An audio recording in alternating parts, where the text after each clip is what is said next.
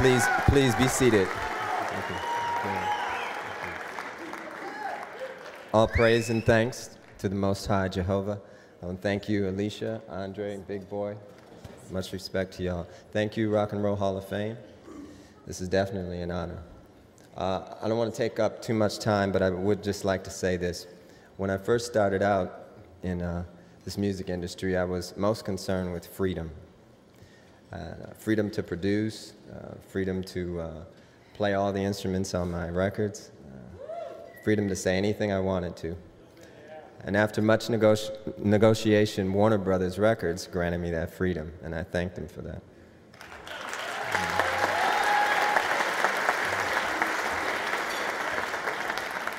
Without any real spiritual mentors other than artists whose records I admired, Larry Graham being one of them,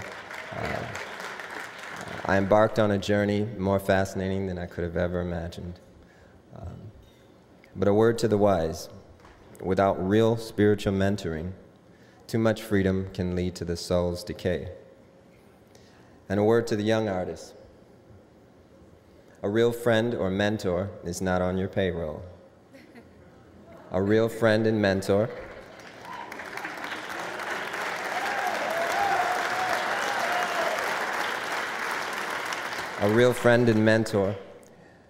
cares for your soul as much as they do their own. This world and its wicked system will become harder and harder to deal with without a real friend and a mentor. And I wish all of you the best on this fascinating journey. It ain't over. Peace. Yeah.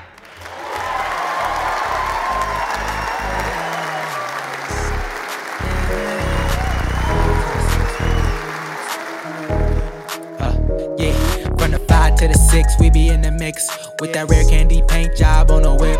I need food for the kids, money for the rent. Fuck a lockdown, baby, I can't do that shit. And I don't never vote, cause I'm fucking broke. And either way, I know the police ain't gon' leave me alone. On a plane by to visit Glen Rock, need crypto, told me I should bring the Glock with me. So I packed up my piece and I'm sliding. Cause we might get caught up in a riot. Middle finger Trump, middle finger Biden. Fuck a left, fuck a right, is you riding? Know you love to see it, dudes rocking. Ain't no politics, baby, we just talking. From the birds to the bricks, we be in the mix with that rare candy paint job on the whip. Who you with? I'm nervous. Covering one of the all-time great things. No, not a person, not a place. It's definitely a noun, but a thing. I mean, this is an entity that we're covering here. I've going through all these YouTube videos, and when you see him talking, you're just like, this is a person. You know what I mean? Like, this is a guy that like made all these songs, and nothing ever seems natural to him except making music, which seems painfully natural. Like, so it makes you question everything you do. You're like, why don't I ever look this cool doing anything? But like anything else, like I swear his like supermarket trips are probably awkward. Everything about this guy, but he did what he was meant to do. It ended short. It's still sad to think about how it ended and when it ended, but nonetheless, we are covering Prince Rogers Nelson, the artist formerly known as Prince, Love Symbol, and then Prince.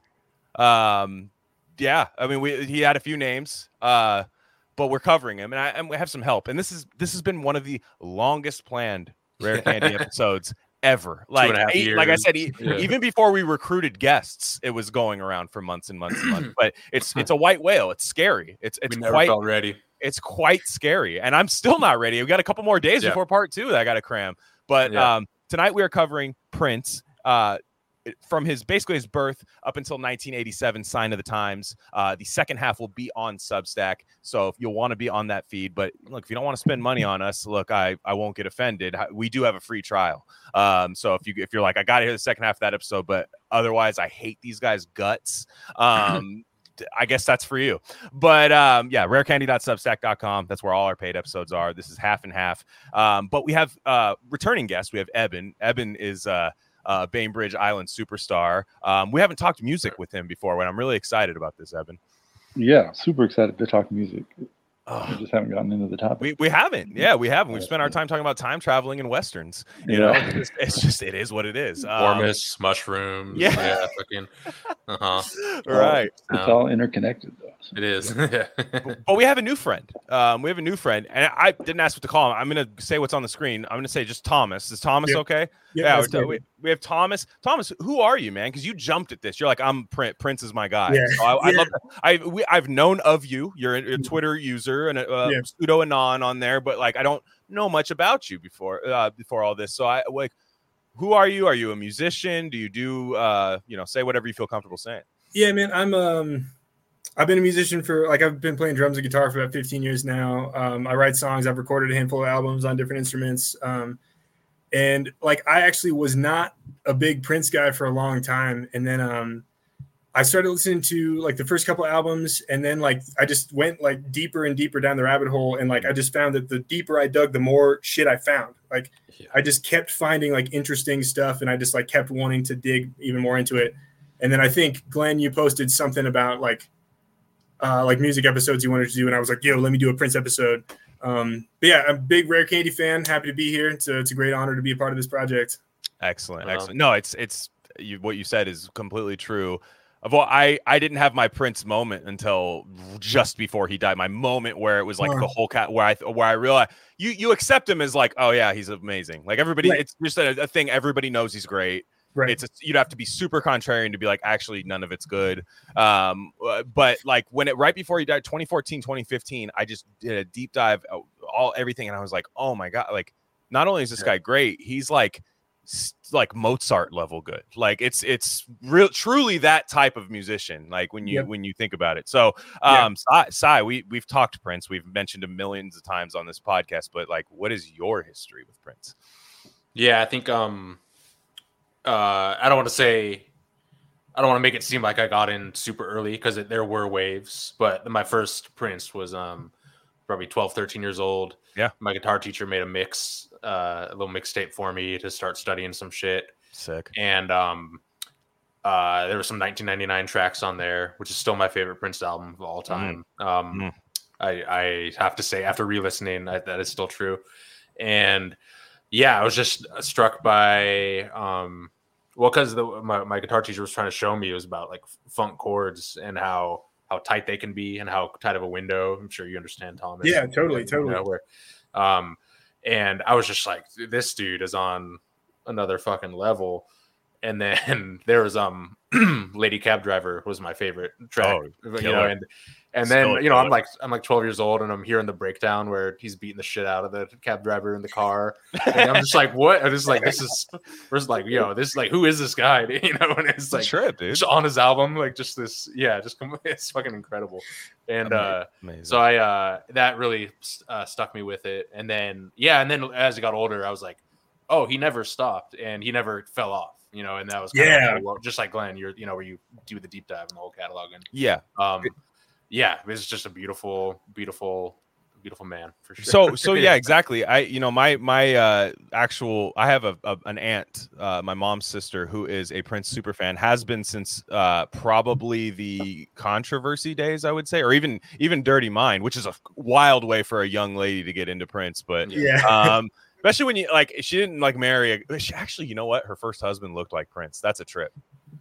He was just like really racially ambiguous, but like I think he was like Mexican kind of, but Prince could have passed as Mexican back in the day, so he but she was into it. And she's not nerdy. She's just real, just normie, just like turbo normie, watches The Boys on Amazon. That's like her and just TV watcher or whatever, but she was always super into Prince. And my mom, she always thought he was kind of pretentious. She's like, obviously there's undeniably good stuff, but when the name change, all those things, it always seems to rub some people the wrong way. And my aunt was stayed into it. But I remember, I think she ran into him in Vegas once and was just like, holy shit. This is like the craziest thing. Like just seeing him, it was like an aura, like just like or even an orb in a sense, like just having this like light in your, and he doesn't even want to be seen by you half the time. Like that's the crazy part, unless he's on a stage. And but she I remember texting her the day that he passed, and she was just like, oh man, like this is just bad that this happened. I don't think she was still into his like new music at all, but she, you know, always listened to him constantly. And I do love to picture her in 1982 buying Dirty Mind, like with that cover.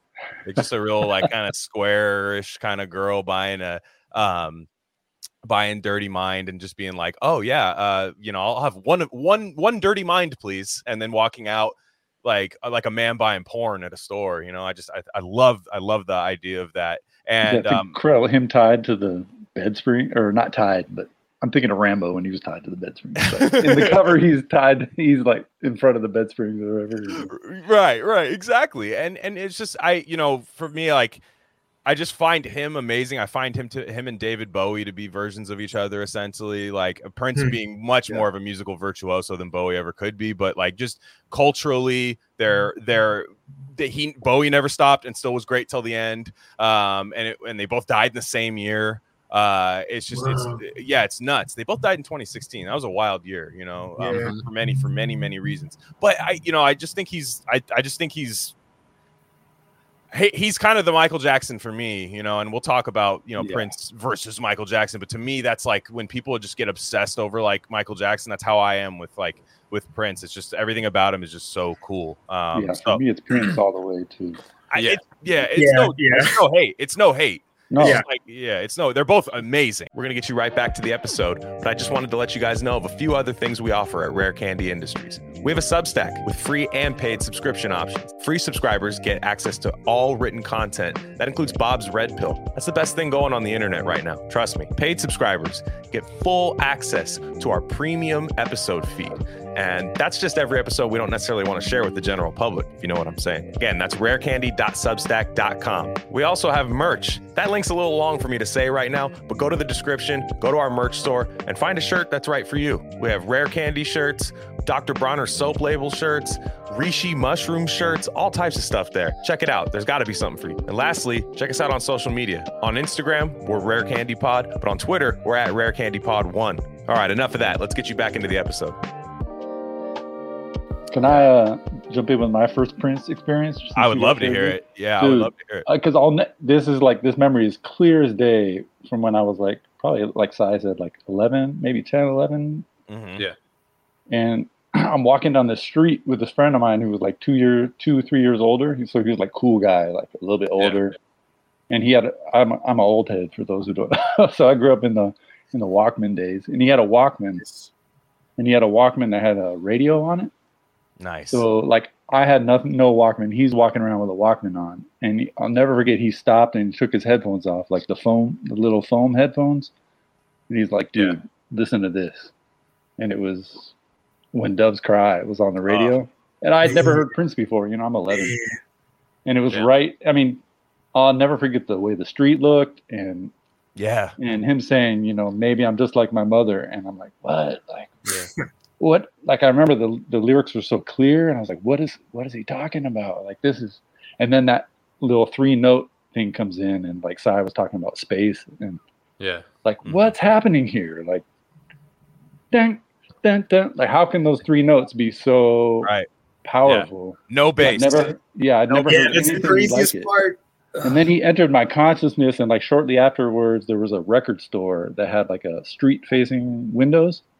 Mm-hmm. With a huge poster, like bigger than life size, of that cover of the second album, Prince album, just his face. Yeah. And I remember seeing that, and they're like, okay, that's the dude that I heard on my friend's Walkman. And it was like, wow, okay.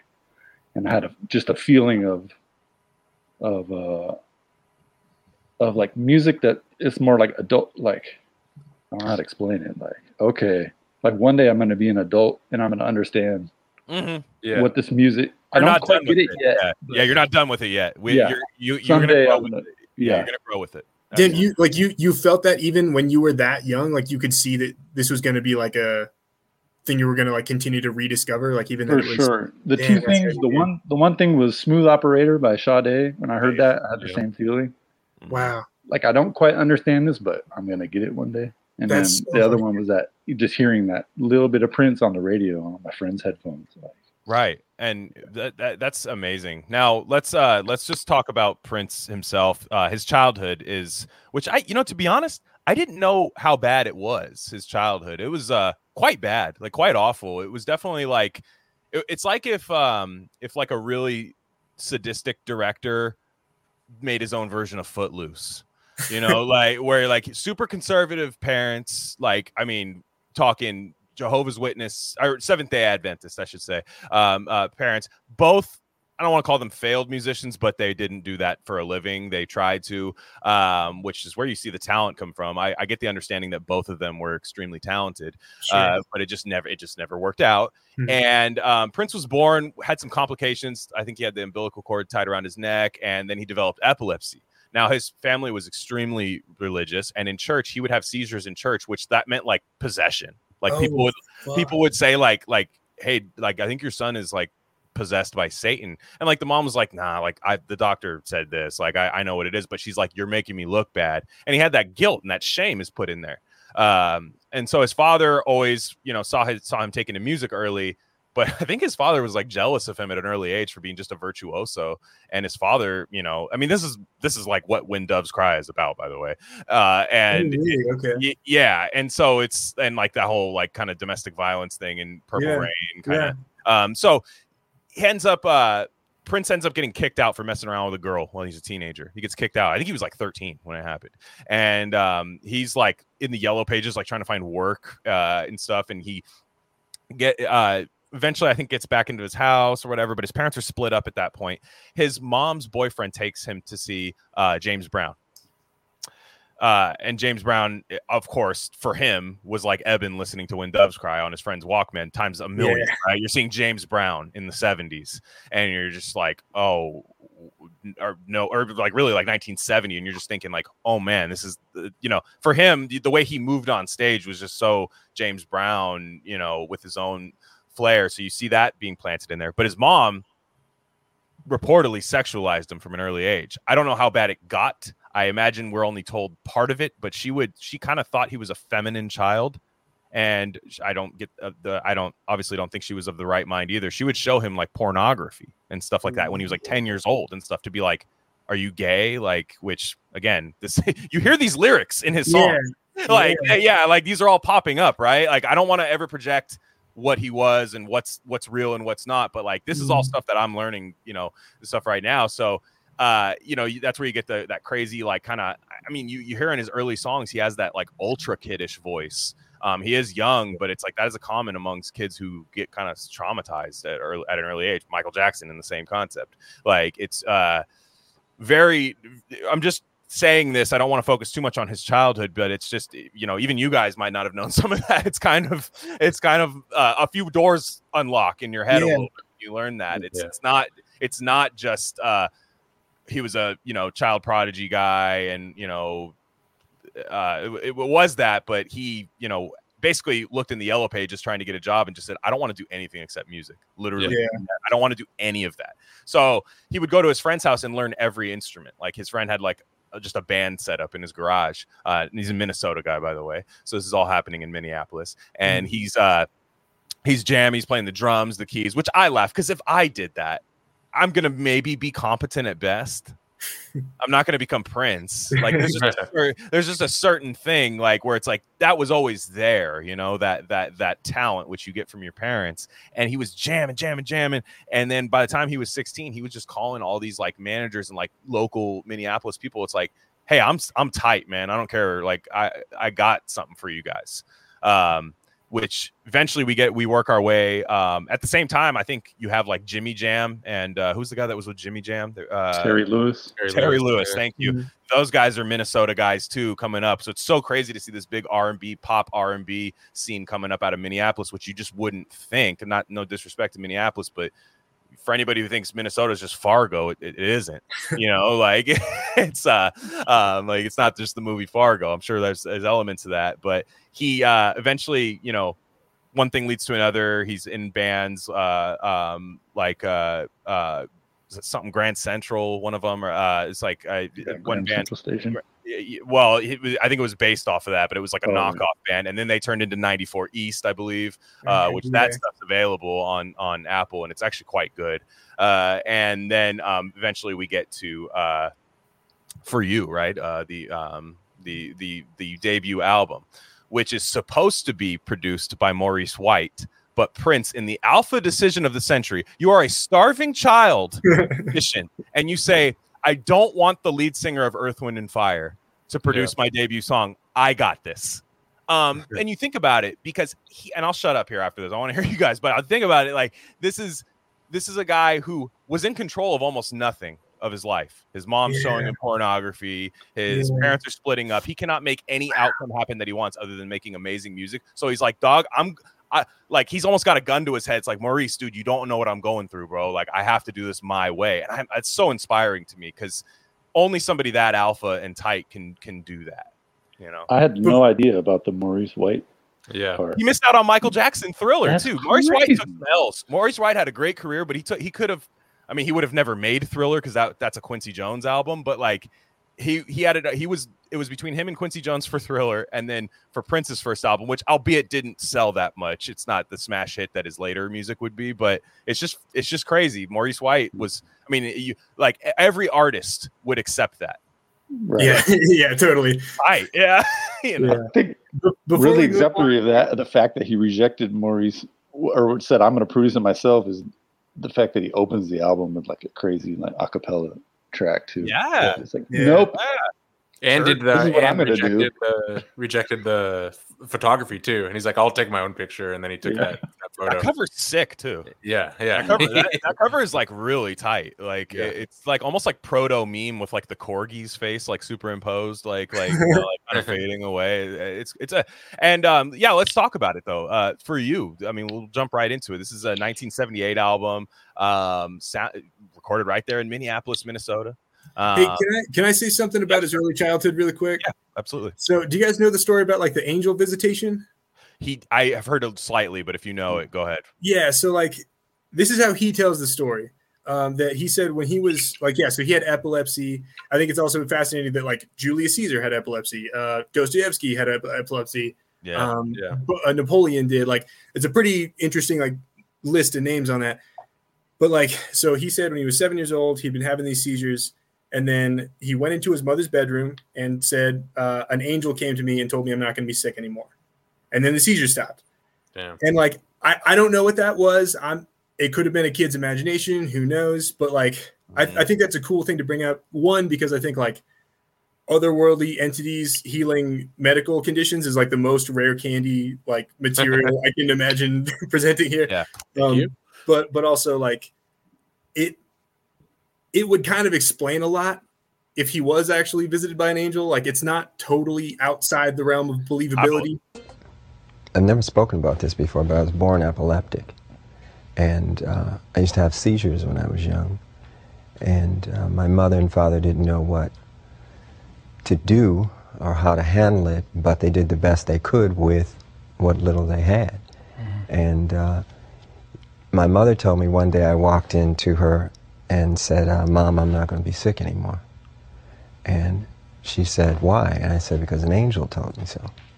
I believe all of that. I believe all, and there's actually a long tradition of like, especially when you go like trace roots to like African music and stuff like that, of musicians, like people that are special musicians having some kind of affliction or being touched by like some, you know, whatever weird condition or kind of being sickly as kid. Like that's a real old school thing. Like master musicians being different.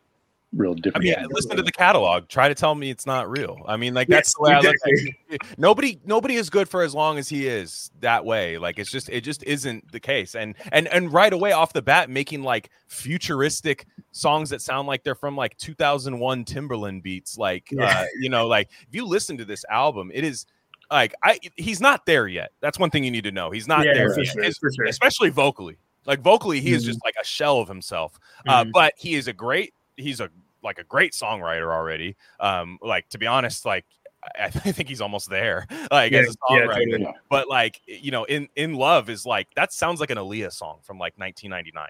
Like it's crazy. Like it doesn't sound like it's from. It's one of my favorites on the album. The production on it is beautiful. It's like almost like that Step in the Name of Love. Like I just like think of that like style of rhythm to it. That's just so good. Soft and Wet is a classic. I mean, you're learning like the Prince sexualized, like kind of, but there's shame. There's always shame and weirdness in his sexuality. Anytime he's overtly sexual, it's kind of like, but I shouldn't be, you know, like it's not good that I'm doing I this. think, Like, even in his face, like when you watch early interviews and stuff, or him on TV, there's shame like in his face. Like he doesn't want to look at the camera. It's very interesting. I don't think he ever got over it too. Like the camera, he's just never. It's almost like he had to take like classes that like politicians take. Like it's like later where he's like really like locked in on the interviewer, like and can't like move rhythmically. But then you see a guy that's on stage and it's just like there's literally no bad move he does on stage. There's nothing that looks weird. It's all it's just. I don't know. He was just meant to do this. I just can't iterate that enough. But he goes on Dick Clark. Was that American Bandstand back in the day? He goes on American Bandstand, and Dick Clark interviews him, and Prince bombs. Like he freezes up. He even says himself, he's like, I literally. All his boys were like, dude, what? Like you ruined it, dude. Like you stink, bro. Like you're toast. like you'll never be good. And he's just like, then he's like, yeah, but that's never gonna happen again. Like I don't even think the interview that bad. Like it's like it's like you watch it, it just looks like an awkward kid musician. Like I kind of thought it was cool. He was like had his musicians back, because he's like, so you played everything, and he's like, I don't know, maybe. He's kind of like has his musicians back. Like I'm not gonna throw them under the bus. And that's a great point, because he did play everything. Now he always had a live band, but in the studio he would have session musicians, but like he would basically just like jump into your body and play it for you, essentially.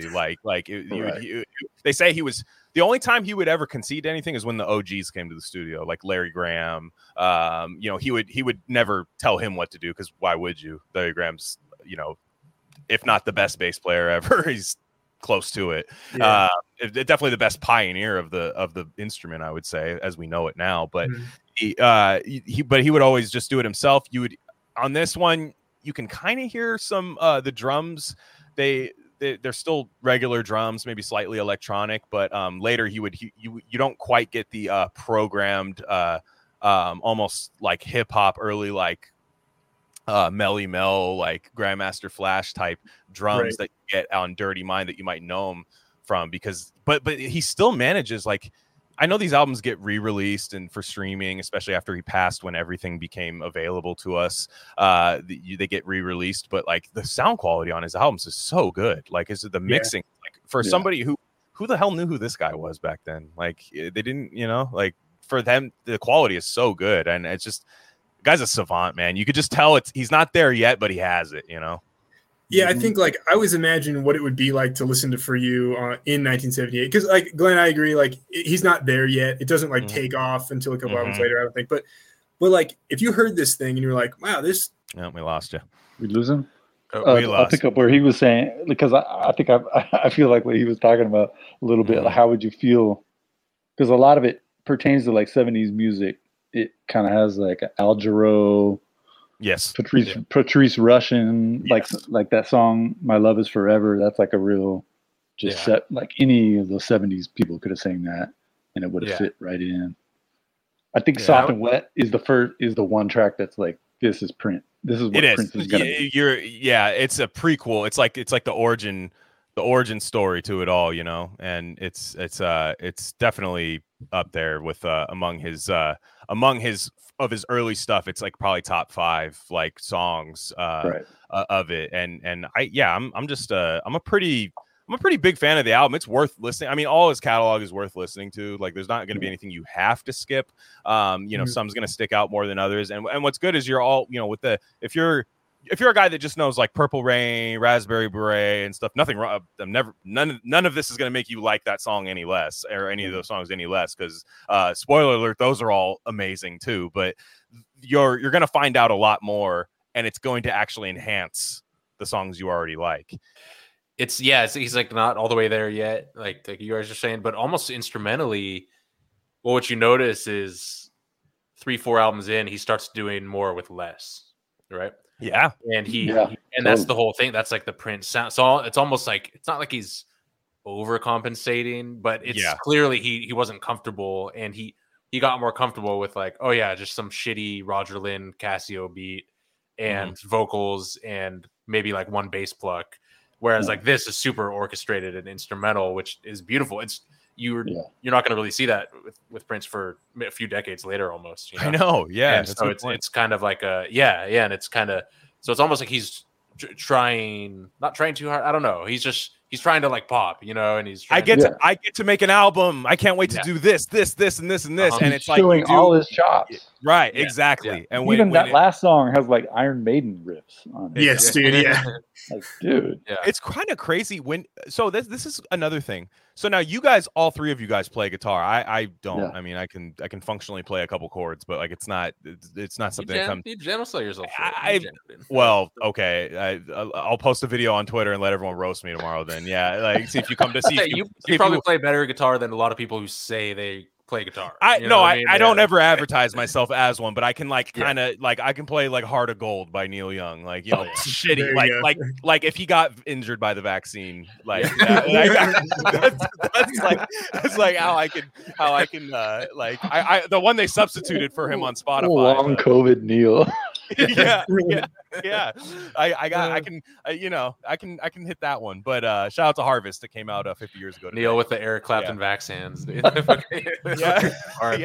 Slow hand for real. Yeah, right, exactly. So but the guitar. I mean, you guys all play. I think he's an amazing. I think even better than his guitar skill, which is otherworldly. It's just different than anybody else. I would say Ernie Isley is the only thing that ever, and Eddie Hazel are the people that really are the only thing that I can ever say is reminds me of Prince or vice versa. But so glad you said that because he's the total Ernie Isley lineage. Yeah.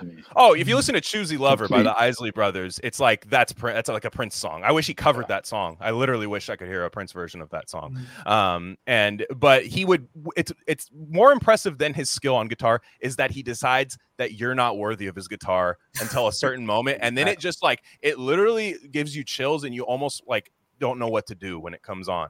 And it surprises you with it, like the beginning of When Doves Cry. It's like why would you ever put that guitar solo in there, like at the beginning, like just with the guitar lick. I know it works in the span of the album a little bit, but like if you were to just throw on that song, it just starts with like a crazy ass like quasi solo at the beginning.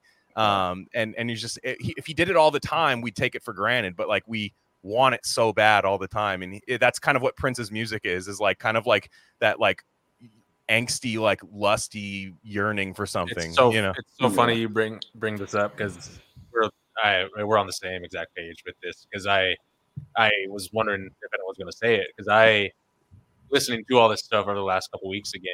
What the thing that stuck out to me by far the most over the span of his career was actually how subdued his guitar was on the albums, at least. Same. I'm almost right where you're listening. I'm almost like, oh, it's actually a lot less guitar than I remember as a kid. It's very tastefully done. Yeah. And you can tell. What the other crazy thing is, he's like a massive pop star, and he's still learning how to be good at guitar too, which is kind of something no one does anymore, right? Where you actually get, it's like I'm actually better in '85 than I was in '82. Oh, he I mean, in like 2004, he's like we were like, whoa, he's actually like a goat now. Yeah, like, it's crazy. He the way he would play. But if you go see him live, he also understood like, you come see me live, I will just melt your face. I will add guitar to songs that don't have guitar on them. Yep. I will like. I'll do a little distortion on like songs extend solos, right. Like Erotic City. There's a good Erotic City live. I put it in our chat, like where he just shreds for like 3 minutes over the like electronic drums of Erotic City, like, which is, spoiler, it's my favorite Prince song ever and still is. But it's just like, anyways. Any last thoughts on Erotic City? I just need to. You guys probably know more. Was that like a early? They released it late, right? It's just a random release. It's weird. It's weird, right? It's one of those. So he did this whole thing where he. Well, when we get to this era, I'll talk more about it. But like in between Purple Rain and like Sign of the Times, he did a lot of experimentation because when you have a hit like Purple Rain, you kind of earn the right to just like, all right, now I get to really fuck around and do like the stuff that I want to do. Right.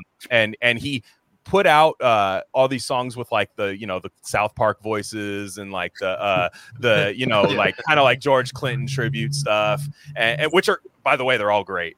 I'm saying that as a joke, but they're all fantastic. But I think he had a persona called Camille with that voice, right? And like that album's supposed to come out, but the label was like, come on, dude, like you can't. We're not, which. And he's just like, all right, fine. And those songs ended up getting bootlegged. So then it forced him to do real recordings. He said that's the only way you beat the bootleggers is to re-record it the way you want and put it out, which is based because like the bootleggers are like, fine, I'm just going to bootleg all your shit then. So you can take it.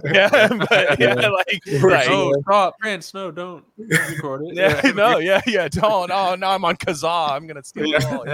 I feel like the sparseness of guitar work, like I think he was just so conscious of like every little detail that he saw his own guitar playing as just another detail. Like he could have been like all ego and been like, I'm just going to shred balls all the time.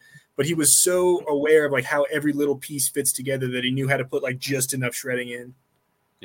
It's such a treat, man. It's like when you're on a diet and you have a cheat day, man. You're just like, oh, like I get it. Like it's just, if he did it all the time, I don't think we'd appreciate it as much. I mean, the heads would, of course, we'd all like it, but it just, everybody that it's like the factoid everyone loves to tell when they talk about Prince. They're always like, did you know how good of a guitarist he actually is? Like, it's like, of course you do, because if you listen to him, but the average person thinks of him as like more of this Michael Jackson kind of style pop star, and like his influences come out big time, especially over the next couple albums. He's a major Sly and the Family Stone head. That's why he was always so beloved. I'm not always why, obviously, but like in Bay Area where I'm from in Oakland, he always did shows in Oakland. No matter what the tour was, anything, he would hit Oakland. Even sometimes he would skip San Francisco, but he would go to like Oakland because that's where Sly Stone was from. And he was just obsessed with Sly Stone, obsessed with George Clinton, obsessed with Larry Graham. Those were the three. I mean, if you listen to those three guys and just combine it into like a kind of just an androgynous and racially ambiguous guy from Minnesota, like you get Prince, and it's amazing. From the 5 to the 6, we be in the mix with that red candy paint job on the whip. I need food for the kids, money for the rent.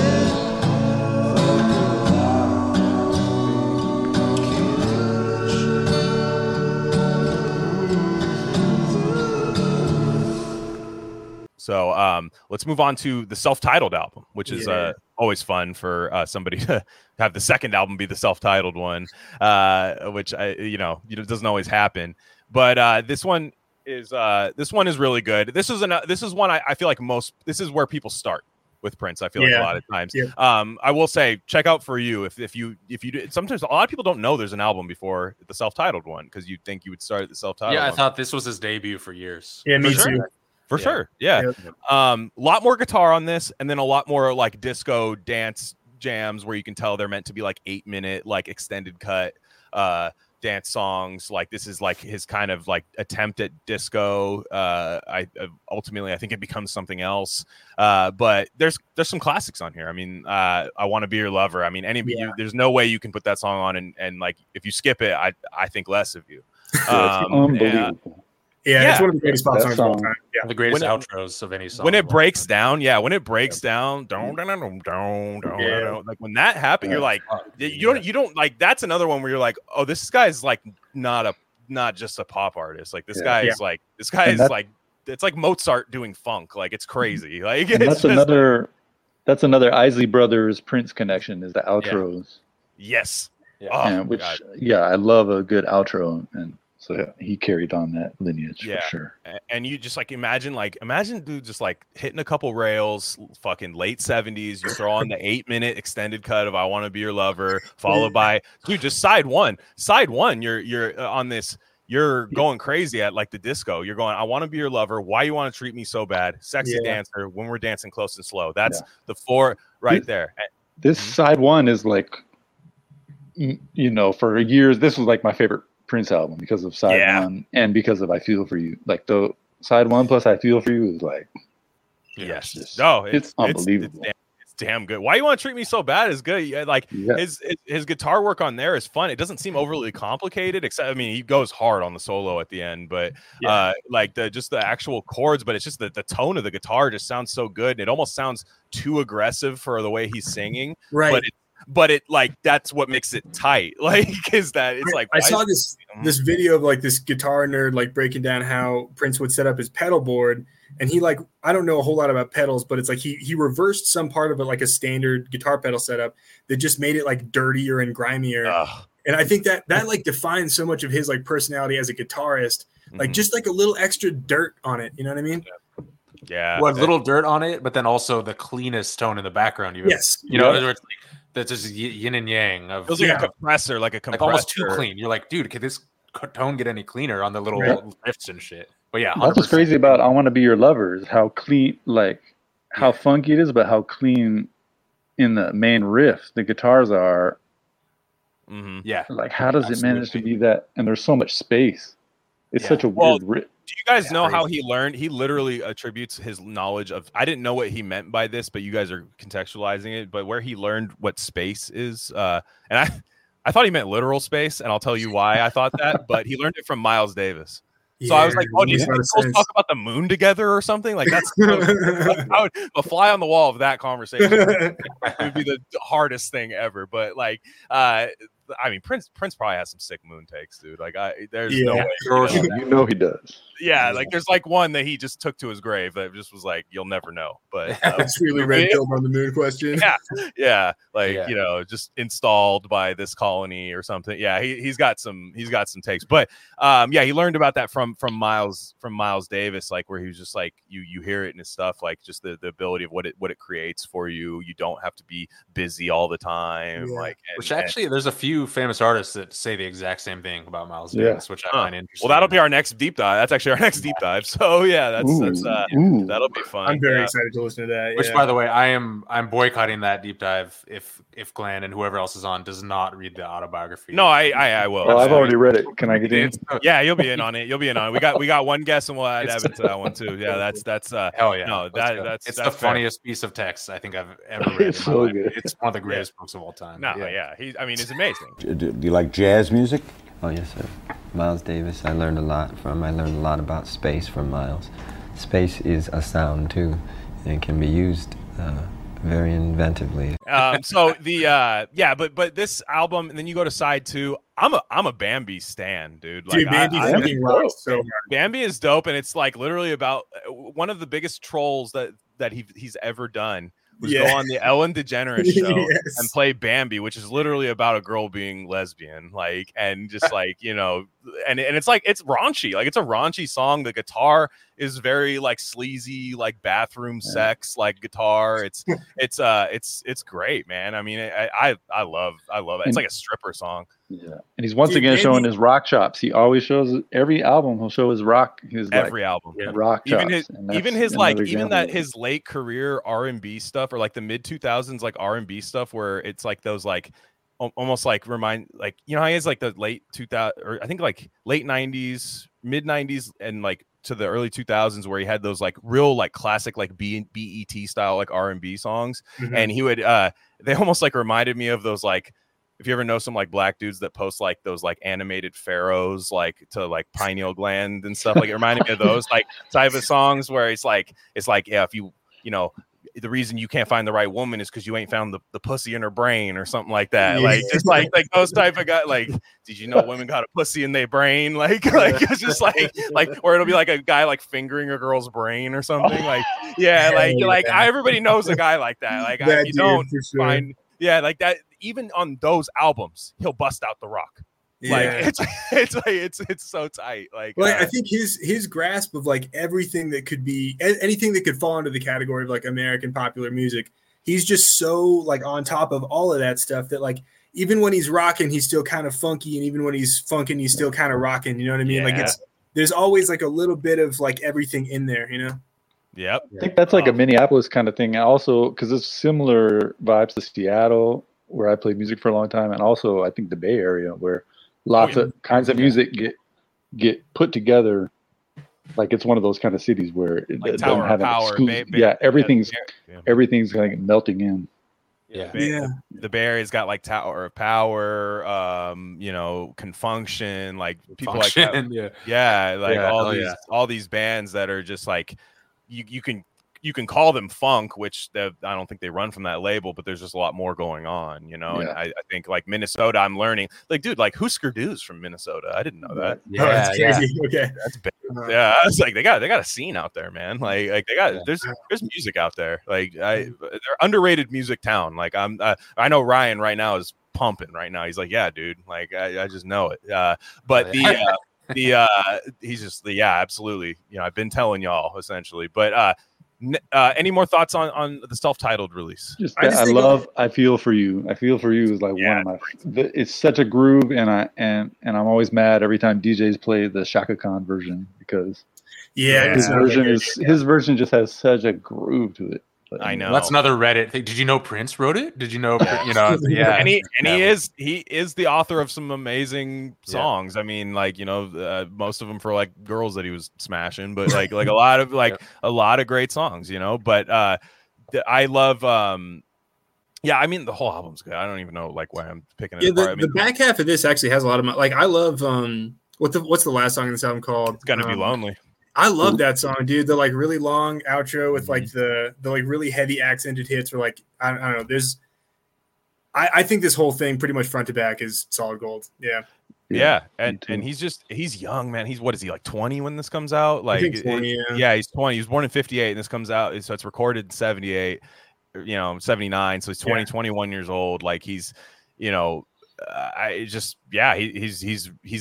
a couple helpers, but again, he's playing drums, which later I think I don't think anybody benefited more from electronic drums than Prince, because like programmable drums like in kits and stuff, because that's the weakest part of his musicianship, I think, is just his regular drumming. It's not bad, but if you listen to his later work, you're like, oh, it's so much better when you do it that way. And then you have Sheila E. play live. Also, if you're playing your own drums, you're playing to a click track anyway. Exactly. So and it sounds like that. And it sounds it's already going to be metronomed out. So it just kind of frees you up to do electronic. Yeah, he found a way to just like with those programmable drums to actually become freer, like more free. Which most people don't. That's like not what happens. Like even if it works, even if it's something like Sexual Healing, that Marvin Gaye's drums didn't get better from that. Like his drummers were before that were going crazy, and it was but Prince, I think it was the opposite. So next album is Dirty Mind. I absolutely love this album. This is this is probably top 5 Prince albums for me. Like I think he got really mad that this didn't take off. And like I think his first 2 he understood what was happening. He's like, I'm growing. I don't think I'm there yet. This is the first album where he thought he was there. And I think it's fair. It's a little bare bonesy with the production. I think he's really leaning on the electronics here, and it's a little bare bonesy. Yeah, it's not quite as big as his later work would be, and his voice still isn't Prince that we know it. It's like he's like, I don't know if this dude like hit puberty at like 18 or something, because like it's still working out. Like it's still working its way out. He didn't get that like that crazy like Prince guttural vocal that he could switch to back and forth like with a knob, like almost like to falsetto. That's not there yet. But this album to me has no skips. I think it's you just put it on and let it go. It's got that pulse from start to finish. The opening track, Dirty Mind, boom, boom, boom, boom, boom, boom, boom. It's just like, and you listen to it and it sounds like almost corny. Like when it comes in, you're like, what is this going to be about? But the way his vocals ride over that, like kind of like super programmed drum beat, and like kind of just almost like one note synth, not even a chord. And it's so good. I don't know the why one synth plays that one chord the whole time. Bang, bang, Yeah. bang, bang, bang. Well, everything else changes underneath it.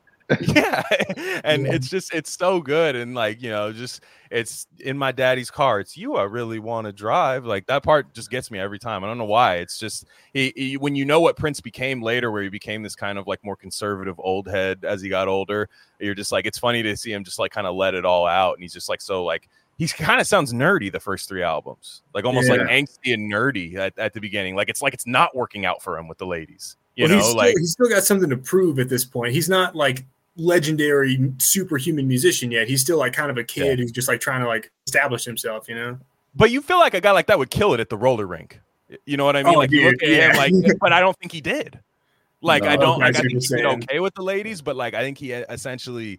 When he got like then like he be in the 80s, like late 80s, he became like an incel almost, like where it was just like, which ultimately led to him getting more, which kind of a red pill there, but like he was just had like this kind of disdain for like the amount of what was flowing in there. It was just funny.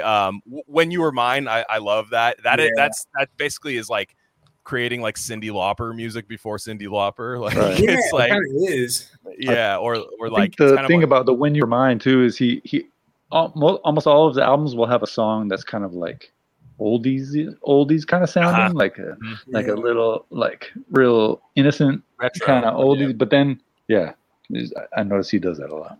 But also the lyrics are about just straight up getting cucked too. Well, like, I didn't even change the sheets and stuff. Like I'm like, damn, dude.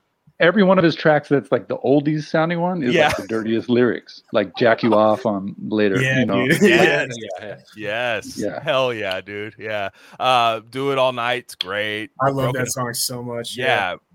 Broken Heart Again's a nice ballad to end side one. Again, I say this all the time when we talk about old artists. If you're young, you got to understand side one and side two before you can understand how albums are created. Like you got to end side one with a ballad. Not, you don't have to, but like a lot of times side one would end with a ballad, and then side two you get Uptown, which is just a hit. I mean, that is like that is one where he's asked by the girl, "Are you gay?" in the song, in his own voice as a girl, which I like. That's so incredible. Yeah, it's so, like that catches you like so out of town, but the catches you so just like off guard. But it's so cool. It's just, you can see him kind of like say it out of the side of his mouth with his eye raised a little bit. Like you can see him make that face when he's doing it. And like a method actor. He's like in the studio, dude. Yeah. And he had Head is another one. That's another just dirty, nasty song. I mean, the album is not just a clever name, as Wayne Campbell would say. It's dirty. I mean, it's gross. I mean, he's raunchy, but he had trouble getting it on the radio. I mean, that's really what it was. Like, I could see a lot of these songs hitting, but like a lot of the guys are like, well, I don't know. Like, you know, back then it's not like a rap song nowadays where it's like, it can be dirty, but like you'll make the radio edit. Back then they didn't like the implication for a lot of the songs. Like they were just implying that you were going to have a song about head. It's like when they mixed out Marvin Gaye saying, "I want to give you some head" on the I Want You album.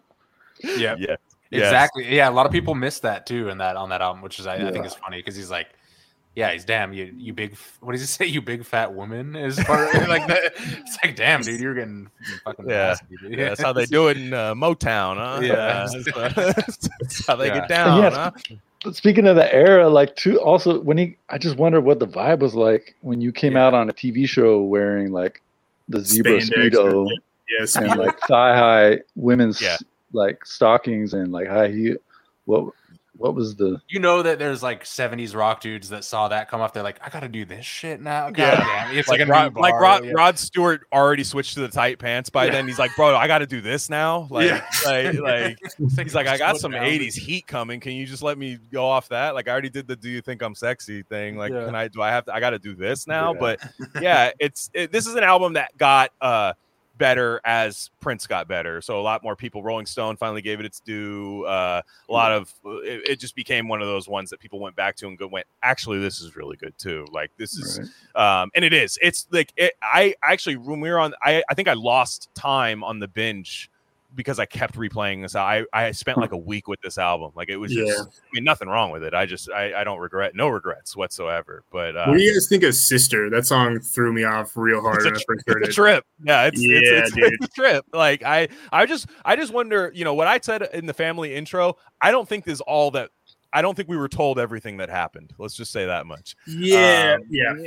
There's a lot. Like, and hey, the less we know, the better. It's not necessary to know all that stuff. Like, it's like he can take that to his grave. I'm glad nobody came forward about that. But look, he finds a way to, you know, still make great music out of all that stuff. I like the song. I mean, the songs are all great, but and then Party Up, life, right? It's part of life. It's just No, I mean, like, look, like at the end of the day, I look at people like this, and maybe, you know, I don't even think Prince would agree with me on this, but like you look at certain people that go through like hell and they create great art, and it's like, what if God was trying to reward us by making you, you know, like the listener, like, you know, you still persevered, right? You still persevered. You know, he obviously had demons that he carried forever, but a lot of times, like the stuff you go through, like think of all the people Prince helped with his music, dude, and his live shows, like, and all that stuff. Like there has to be like a sense of martyrdom to some of it, right?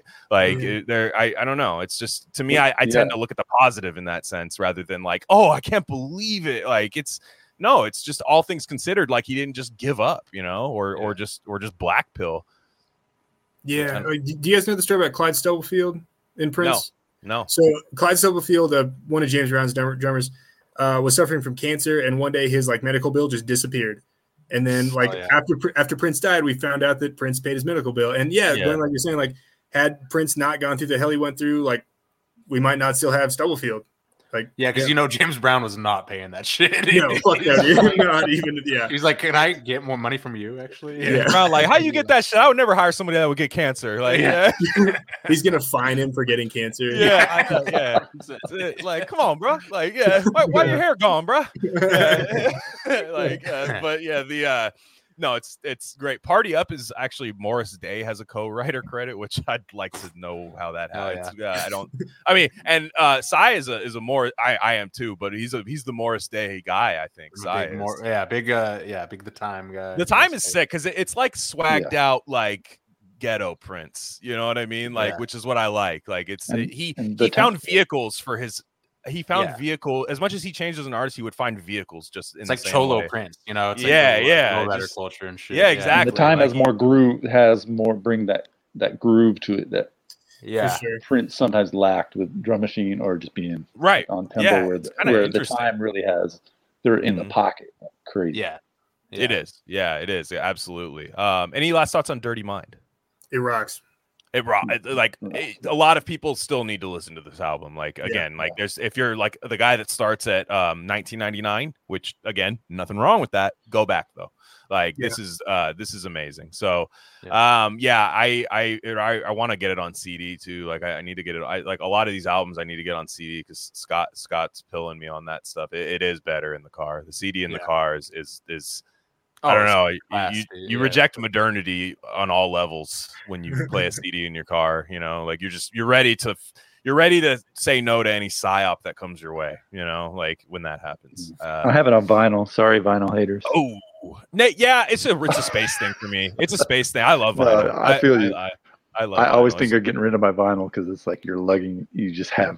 It just fills up so much and room. You got to get the monitor. You got to have something like some nice like speakers like that takes up the room too. Like it's like because the worst is when you get the keyboard or when you get the turntable with like the little tweeter speaker like built in. I'm like that's not gonna hit for me, bro. Like you know. So yeah, I like no. Trust me, if I get like you know if we get where we need to go, I'm gonna have it all. I'm gonna have every sound setup you could ever have. Yeah. So no, I look I like one of the first things we ever like did as a like a hangout thing is to go like dig for records and stuff. So I love it. I mean, and like I said, I could picture my aunt buying that insane album cover, like, you know, at the store. I just chuckle because if you guys saw her, it's just like so funny. Like, but the next CD in the car is the move. Yeah. Oh, the CD in the car is the move. You feel like Peter Gabriel in the In Your Eyes video with the drop top, and he's just looking up. Like you feel like that. Like it's so cool. Controversy is next. And I have a controversial take. This album doesn't do it for me. Man, Doesn't do it for me either. It's not controversial. No, I literally I go through it and it's like nothing is like turn this off. It's just like there's just nothing pops out to me. Thomas and I will defend it then. Yeah, come on. Yeah, I want to. Let's Work is great. Let's Work is great. That's an amazing song. But yeah, I think the title track is great, and it kind of carries on like the way Dirty Mind, the title track, was like a kind of dancey. Sure. Like it's the best song on the album for sure. Yeah. Which can be disappointing if you're expecting like a cohesive album and track one just blows the load for sure. I get it. Yeah. I think it's just Annie Christian is cool. Annie Christian is I like Annie Christian a lot. Yeah. Yeah, I mean, look, like you hear it, it's on. I'm never gonna be like, hey, turn that off. I mean, none of his albums will be like that. But you're just like in the span of like what's comes after this, what's before it. I'm like, and it's funny. This album gets him critical acclaim. Like Brady Sinellis in the Shards, one of the scenes, he's like Prince's Controversy is playing like in the background, smash hit record. I'm like, he had hits, like like there were some and like he brings up the death of John Lennon in there in Annie Christian, so that's pretty cool. I mean, my one observation of controversy that I thought of was like when an artist feels like they have something to say, it's kind of like not always. That's fair. That's fair. Like, I think later commentary to make. Yeah, no. Peter Gabriel suffered from the exact same thing, and it's like, no, your music was already saying it, dude. Like you don't have to like actually. Now, to be fair, Sign of the Times, he perfected that. I think he perfected saying something, and then but like he figured out how to say it but not be on the nose. I think. But yeah, like Controversy, and then I love the album cover. You look at it, it's like.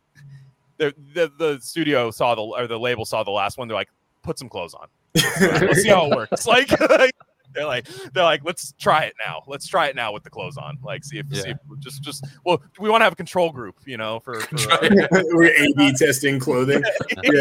Let's just see. Like, hey, you look great. Yeah, you're in great shape. But just I think. But it, the album did pretty well. It came out to good reviews and everything, and he's building. He's just building, and I think he gets his first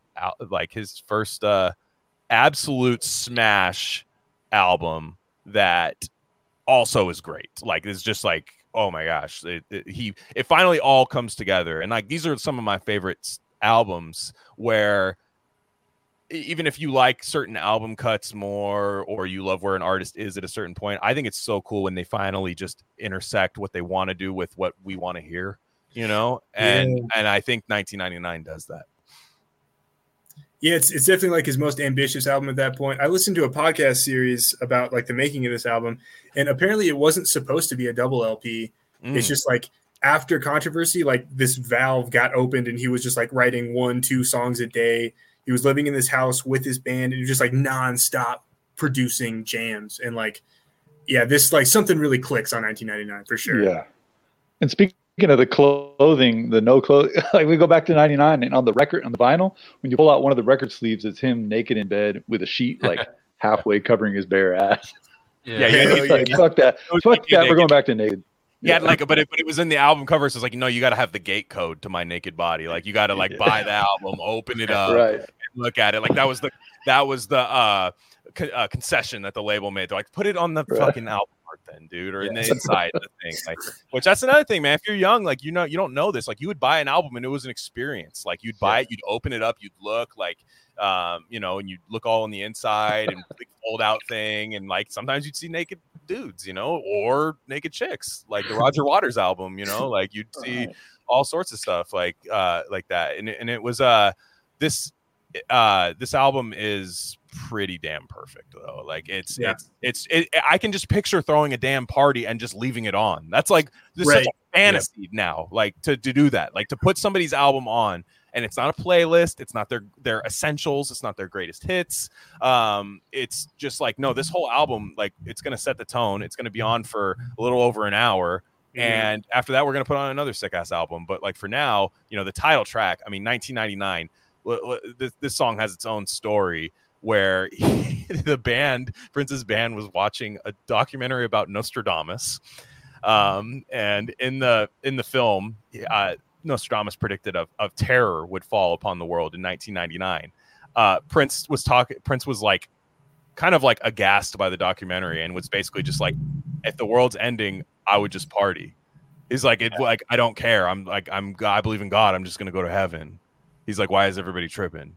So like that, he actually like talks about. There's a great Larry King interview because this song had a resurgence in 1999. People like, I know people that graduated high school in 99 and it was like at their prom, like a song from, you know, over a decade prior.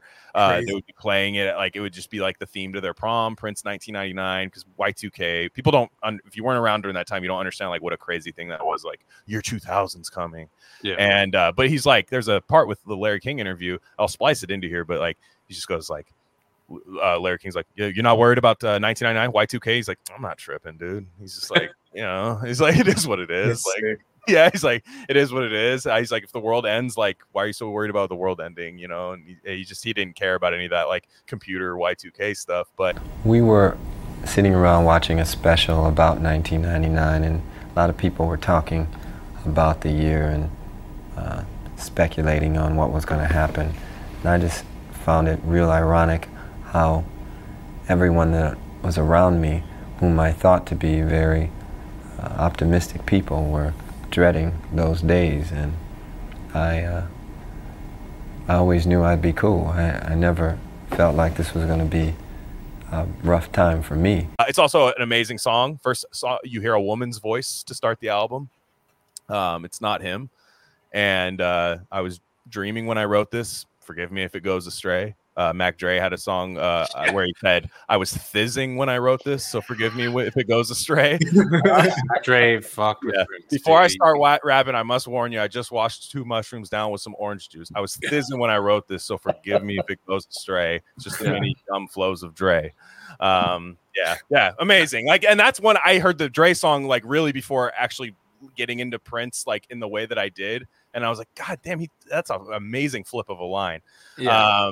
But yeah, there's that, and then there's the listening to the Flashlight extended version. Shout out Parliament. There's some great throwback Dre lines. For sure. Yeah, no, he was ahead. He was one of the heads, dude. But yeah, I love 1990. The title track is like that song just gets you going every single time.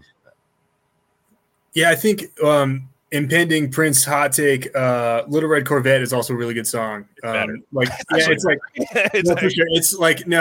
I know that it, like, duh, of course we all know that, but like the thing that stands out about that song in this album is that, like, I think Prince, one of the things he really did well was like songs that are kind of equal parts melancholy and grandiose. Yes. Like it's kind of emo but like huge at the same time.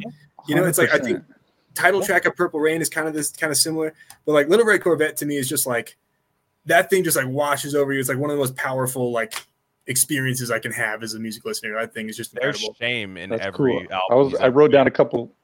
Yeah, I wrote down a couple notes when I was listening to it, and I kind of thought the same thing about Little Red Corvette, where it's actually when you listen to the verses, and there's a few songs that do this on the album where the verses like really sparse and emo and like just kind of sad synth chords. And yeah, I mean the other song that's like that on this is the Something in the Water doesn't compute. Yeah. Real sparse, and that's kind of like foreshadowing directions he's gonna go later. But I feel you with the Little Red Corvette, the contrast. Yeah, Little Red Corvette, dude. The first time I ever heard that song was when I was when I was in the dentist as a kid. And it's still, in my opinion, the best song you could ever hear at a dentist, because all the like light rock, we had a station, Sile knows, KOIT, Light Rock Less Talk. That we had that was their station, and they would play like, you know, it would be like Michael McDonald, like they had some grooves on there, like but a lot of like, you know, just like kind of basic, like Melissa Etheridge would be the contemporary thing they'd be playing, and then but you would like, for some reason, like the dentist always had that on. And but I felt like I just thought like Little Red Corvette is just such a catchy chorus, and of course the music is phenomenal. But then like you listen to it later when you're a little older, you're like, oh man, like this guy's. I mean, and I'm not saying this in a bad way. It's a misogynist song, man. Like he's like mad at women in that song. Like he's just like I think he's dealing with a new breed of women at this point in his career that are not in local Minnesota. Shows. Like I think it's like I mean, there's all the idea is like she walks around with a pocket full of horses, Trojans, and some of them used. Like she hangs on to him after. Just hangs on to him. Yeah. And I could see the way you parked your car outside that this wasn't gonna last. Yeah. Like, Yeah. like just I mean, it's so good. I could see the jockeys that were there before me. Like, it just I mean, come on. Like, these city girls are different, man. It's just different. Like he's just this guy's doing world tours at this point. Like it's just different. It's fun to see his the way he views like women and stuff. The way it progresses. Like I love to check in at every album and see like how we're talking, because like later he gets a lot more sentimental, and a lot more sensitive as you do when you get older. But like as a young guy, he's just like, bitch, like come on, but Delirious is another classic. It's silly, it's quirky, it's fun, it's very like 80s movie music, and it's great.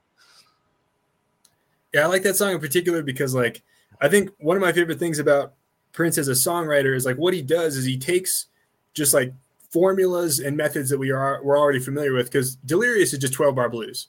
Like it's a very common way to write songs, but then he uses that method to like express his individual personality, because it's 12-bar blues for sure, but it also sounds like Prince. Like no one else ever did blues like that, You know what's funny is there a lot of his hits are actually 12-bar blues. I didn't really realize until I dug back Kiss. into it. Well, where it's just like, damn, he's just made it so zany and so sparse and weird that you would never tell. You never be able to tell upon first listen as like unless you're trying to figure it out musically or whatever. But yeah, that's you got to dig beneath the surface, beneath like the layers of crazy synths, and you're like, wait a minute, this is like actually way simpler than it sounds. Well, let me know how you guys feel about this as people who know more about guitar than I would. But there's so many times where like the guitar and the synth are just like one instrument. It's like truly synthesizing something. Like it's like taking the guitar where like if like you'd be like, damn, like I don't know if I hear the guitar, but I do. But then like I like, is that a synth or a guitar? Purple Rain's like that a lot. Where you're like, is that a synth or a guitar? Like I literally don't know. Like it sounds like it could have been like this, like those like angel key kind of like keyboard things and certain things, or like a guitar with like a flanger on it or something. Like I don't know. It's quite. And I say that as like it's truly like everything just melds into one, because it kind of is one guy, I think that's one thing that's beautiful about his guitar playing is that like how you compared it to the synth, and it's also his guitar playing is a lot like a voice as well. Like it's very lyrical and melodic. There's even times where he'll like sing the guitar part, or he plays the guitar part and then it turns into a vocal part that's the exact same. And this is where his voice came out. I think his voice actually got started on here, where he would really toggle with like falsetto and like aggressive and like even like subdued kind of vocal. It wasn't just that kind of like guy that almost sounds like he's on his tiptoes trying to reach the microphone, like trying to sit at the big kids table. Like now he's got like a man's voice, like albeit a short man with a high pitched voice, but a man's voice. Yeah, he only sang in falsetto for the first 4 albums. Straight up, dude. Yeah, it's crazy to think about. Yeah, he was. I wonder what it was, like why he got more comfortable with his voice, more confident. I don't know, but something shifted on this album for sure. He might have just been a late bloomer, dude. Like I don't know. Like I just might have been. Like you might have just like, damn, I got that. Now you just have that. Like it's like back in the day when you call, before your voice changed, they call and they'd be like, they think it's your mom, and you get all mad when you answer the phone. And then after a while, they're like, oh, you grew up, Glenn. Like wow, it's like your uncle that you don't see that much. That's kind of how this album feels a little bit, where he's just like, wow, this is like a grown man, and but yeah, DMSR, killer song. I love that. I love when he goes back to like old school like funk kind of like songs. He always has a funk lesson on every album, like a hard funk. It's like while he's in the span of making an album, he's like listening to his favorite artists, like and kind of like listening, like he'll do some Sly Stone, George Clinton, anything like that. It's like, and then all of a sudden he's like, when he's in that phase, he's like, well, now I'm gonna make this song, just jamming with the band or something. All his albums give me the impression that he's listening to what's happening and like kind of interacting in his head with band. Like on this album, All the Critics Love You in New York, and a few things where it's kind of like, okay, new wave is sort of starting to happen, and he's like messing around with like a new wave-ish weird synth line, but he makes it Prince, he does his own spin on it. Yeah, throughout his whole career, it was like that. He was like always trying to keep his finger on the pulse. Like he didn't want to fall behind the times. You know, he wanted to be like on the cutting edge of what was like in, you know? Yeah. But he did it effortlessly. Effortless. Yeah, true. You know, yeah, that's the great, and he did it without, especially when we'll get it probably tomorrow, the hip hop stuff. Like his hip hop stuff is listenable today when no one else is. Yeah, when like Debbie Harry or Herbie Hancock or whatever, like good stuff, but it's like those guys were corny. They're in the hip hop era, Right. and it's like Prince is like he was made for that shit. You know, so it's like every little genre, like you said, he makes it Prince. He makes it himself. You know, he makes it his own thing. I think he has had as much of an ear and an eye as he did like a hand to make it. You know, like he had like I always pictured like, especially when you get to like Sign of the Times, because I really spent a lot of time with that album today and watched like the concert series and stuff. You can I kind of feel like that dude just like. I try to think about like what that dude like does in his house. I mean, most of the time he's recording. I mean, he had like over like 6,000 songs saved up that like he never released. So there was a lot, and touring a lot of times. So I don't know how much free time he allowed himself because he'd be alone with his demons otherwise. But he I kind of picture him just like watching the news all the time. Like he had an interview series. He only trusted a couple guys to interview him. There was a Rolling Stone guy named Neil something that grew up in Minnesota that he like his dad knew his dad kind of thing. So he like in 1985 had a really like tell all interview about his childhood with him because he felt comfortable opening up to him. And then all of a sudden there was another guy named Tavis Smiley. I found out about him today. He's a great interviewer, that guy. That guy is amazing. Yeah, he comes off as like this dork, almost like comedian, like where you're like, it looks fake at first. And then you're like halfway through the interview, he's like one of the bros. And like, you're like, this is so cool. Like because they were friends in real life. So I thought that was, he's amazing. So like and then he loved Larry King. So that's why I feel like he trusted like a few people, like probably just Larry King, because he's like, I just like your show, you know, like I just like because Larry King was the man back in the 90s and stuff. But he on that Tavis Smiley show, like Tavis, I guess I don't know if this ended up happening. I'd have to look it up, but I guess after the Bill Clinton impeachment, one of his big first interviews was on BET. With Tavis Smiley. I gotta watch this interview, but if I had more time today, I would have done it. But like Tavis Smiley teases it when he comes back from a commercial break when he's with Prince, and like it's not even showing Prince's face, but he's like, yeah, and on Monday, you know, we got the president, yes, William Jefferson Clinton's coming on for one of his first interviews after impeachment, and Prince goes, oh, what? He's like, that's crazy, man. Like I think he like really was in tune with like the news. Interesting. Yeah, I don't know. I think he was like a news guy. I think he like really cared about that. Like I can't imagine him sitting down and watching like a bunch of movies or you know, I'm sure he listened to a lot of music, but I can't imagine him sitting down and doing too many like things that are just idle and like not and just sitting there and watching and being. I don't think he was much of a voyeur in that sense. I think he wanted to absorb everything and channel it into a music, you know, into a music career. I've heard that he was like he was a movie buff, at least like. Was he? For a little bit there, according to this podcast series I listened to, like he was like really into Eraserhead, especially before 1999. Oh, that's tight. Yeah, he watched that. Like him and his band, like he would have his band watch movies together. I think that's part of what the Nostradamus thing kind of stuff. True. So that, but I could also see him just constantly absorbing like kind of everything. Mm-hmm. You know, just like taking in maybe like any kind of art or any kind of like goings on in the world. Like maybe he was just constantly soaking all of it up. You know.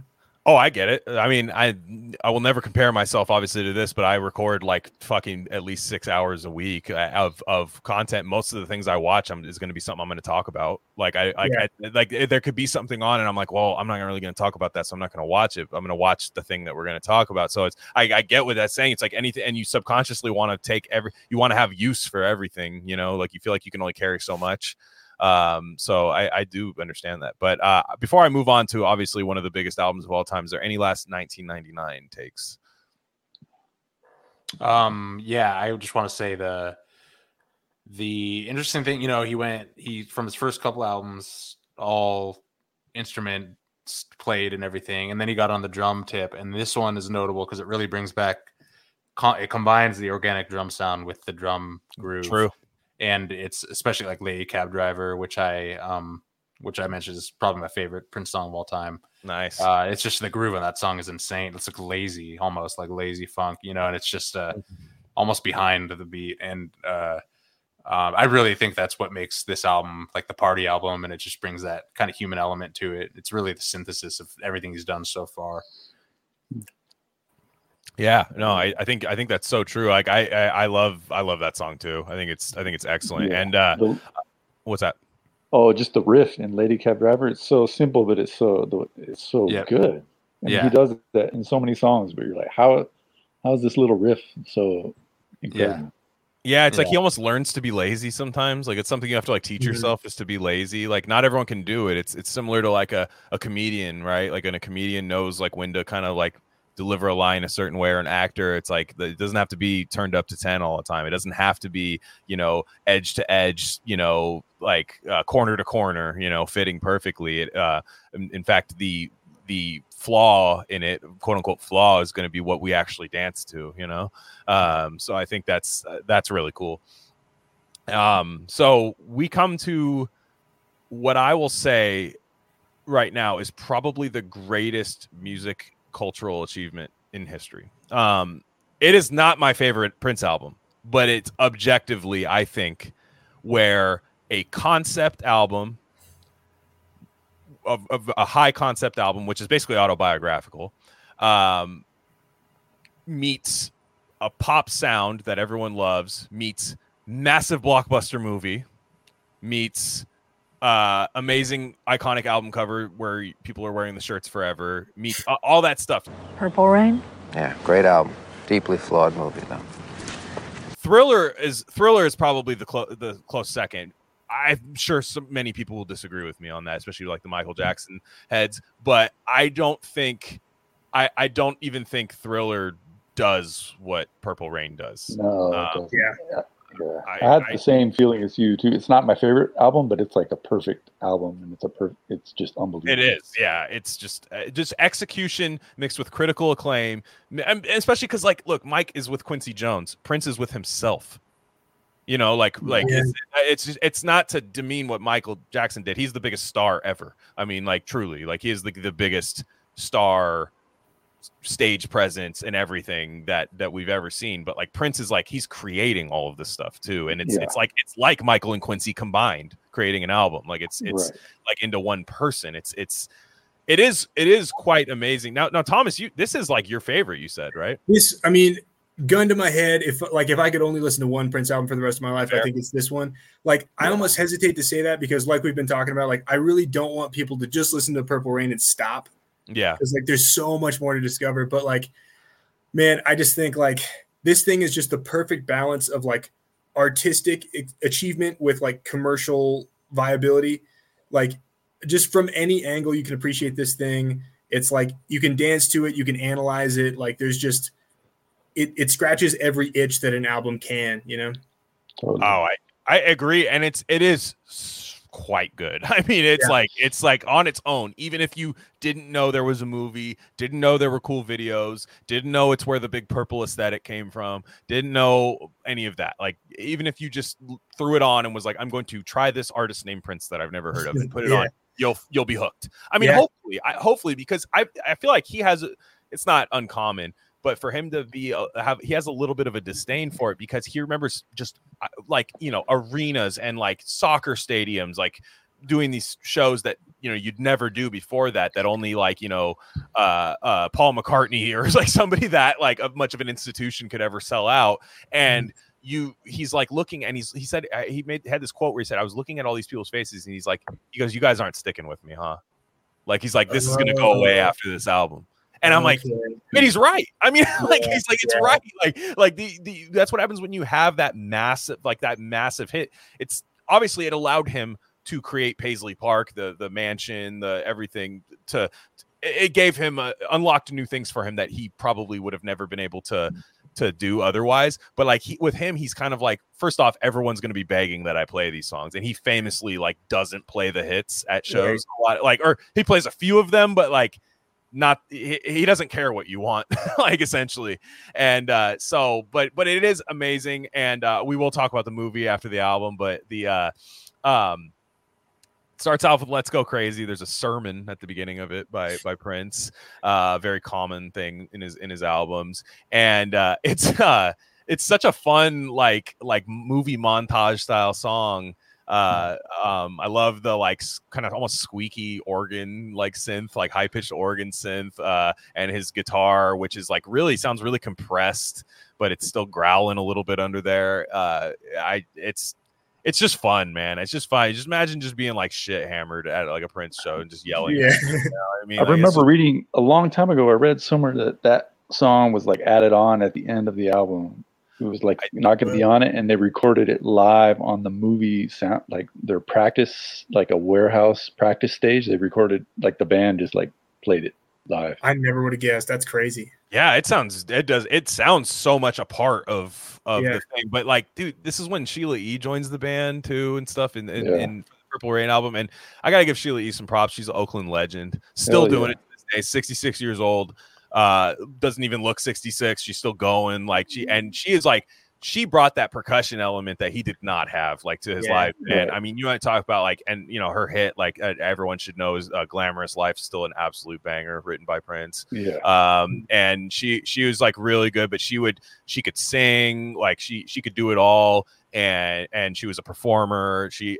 But she was and it like his band looked cool because there were like chicks in there and stuff. And like it was like a non-forced like diversity thing. Like it was just he wanted it because it was like Wendy and Lisa, they were all good musicians and like good singers, and they had their own careers. I mean, through Prince, but still. And but yeah, Let's Go Crazy is great. I have a new found love for Take Me With You, which I can't say that I did before this, especially its place in the movie is really cool. It's got kind of this like ELO like late like ELO style like symphony to it with the kind of like bouncy acoustic guitar behind it that's kind of just keeping the time for everything. That's incredible. I love it. I was like, man, I kind of felt that it was like, because it starts out really crazy. You're like, what is this? It's like, like you're like, what is happening here? Like, but then he immediately pulls the rug out from under you, and he's like, no, this is actually going to be like my like ELO like kind of groove that I love. I think a lot of this album has this almost like sort of dreamlike, almost Alice in Wonderland-ish kind of like surreal feel to it. And like this song, it just feels like a lot of the stuff that happens with the strings just feels like kind of off in like a compelling sort of way. And like, I don't know, it just it feels like just artsy enough, I guess, to me. Oh, it is. It is a total art album, like pop album. That's why I think, again, I hate it. Sounds like I'm shitting on Thriller. I love Thriller, but it's just like Thriller is like what it's meant to do is like it is like stamped at the factory, plastic sealed pop album. This is going to take over your life. Prince, this is like an art album with a pop element and a cinematic element to it, which I know Thriller had too, but this it's just like, man, I'm looking at every track has a Wikipedia hyperlink, dude. Like every song has one. Like it's The Beautiful Ones. That's one of my wife's favorite. I mean, when he hits that falsetto, good. It is amazing. Like it is. And like when he just starts going like just buck at the end, and it's like squiggling on the floor and like just yelling and stuff. It's just like, wow. Yeah, that ties into the main thing I kept thinking of this album on re-listening to it over and over this week was like the emotion out. Like it's very emotional, the album, compared to everything else he'd done before that. This album is like very like raw. Like he's kind of showing you a raw side of himself, or you get a very emotional, like you were saying, like an arty album.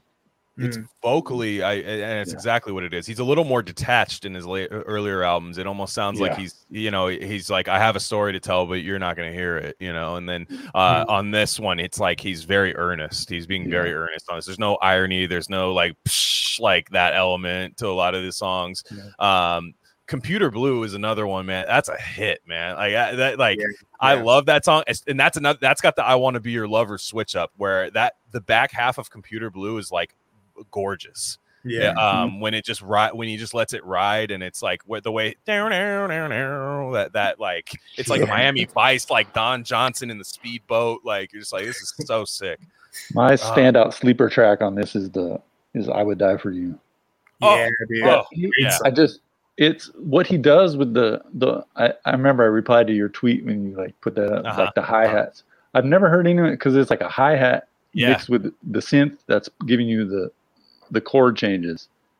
And then But a I don't know if clap it's one up. sound or if Yeah. you just sync them up. But it's so crazy to have just production wise that to be dorky for a little bit, to be geeky. And then there's a it's so clap. cool.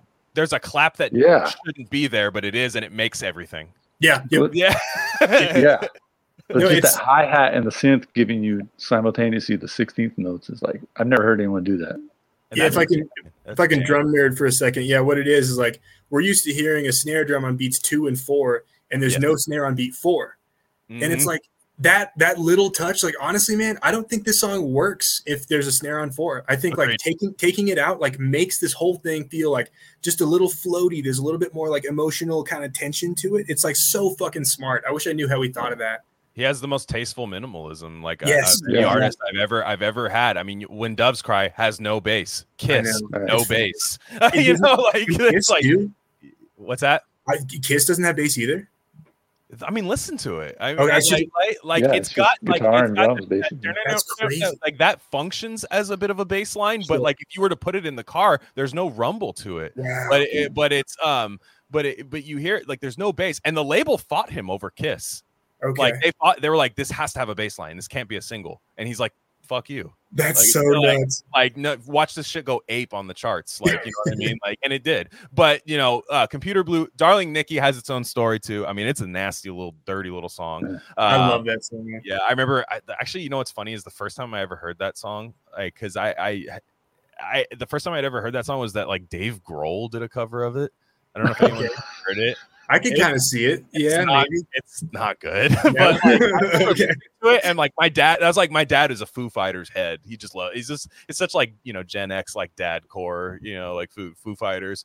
And he had it on, and it was and he was just like, damn, Dave Grohl. He's like, Dave Grohl covered this. Like, it's such a weird like the least like sexual dude of all time is Dave Grohl. Like you look at that guy, you're like, has it ever happened? Like, no disrespect, but I don't know. I'm not really a big fan of him post COVID, but just he has a cover of it. But then I remember listening, and then I remember getting the CD for when I used at Streetlight Records. And it was I heard this song, and like Darling Nikki, I was like, how is he making the sounds of the chorus? Like, what is that? It sounds like somebody like crumpling something up. I don't know what it is. Like, I don't know how to like, is that a guitar or a synth? I don't know what the distortion is. Like, I guess it's a guitar. I think it's a guitar because it sounds like he's bending a string to me, but there's probably some crazy effect shit going on there. Perhaps like what he's doing, and I know people have done this where they run like a guitar through like a synth, like how Brian Eno used to, like for like Brian, like when David Bowie's like Low, the Berlin stuff, like a lot of that stuff is playing a guitar through like a synthesizer. It's almost what it sounds like to me. Beauty of Prince is that he's just not going to explain that to you ever, and you'll never know. And we shouldn't. Like it's just it's fun to speculate. But it's a great song. Also, when you know his family history, you're kind of like, and this is an autobiographical album, you're like, oh, his mom showed him Playboys at 10. I wonder, Whoa, yeah. Yeah, like interesting. Like I don't know. But it's a damn good song. Like I love it, and its place in the movie is really funny too, where like nobody fucks with it. Like like he plays it, and everyone's like, "Boo, this sucks!" like imagine if you were at some Minnesota club and you heard that, and you're like, "Nah, I'm not fucking with it." Like, yeah, all right, but When Doves Cry, it's probably my favorite. Yeah. I mean, it's just probably the best. Yeah, it's that's probably my first intro to Prince, and maybe yeah. I mean, it's so like whichever one of you said the tasteful minimalism is just, yeah, but it's just how he can find a groove and play a little lick that just a little riff that stays in your head, like three notes. Oh, it's like, just too good. Yeah, too good. It's too good. Like you said, I Would Die for You is amazing. I'm not your lover. I'm not your friend, but I'm a secret third thing.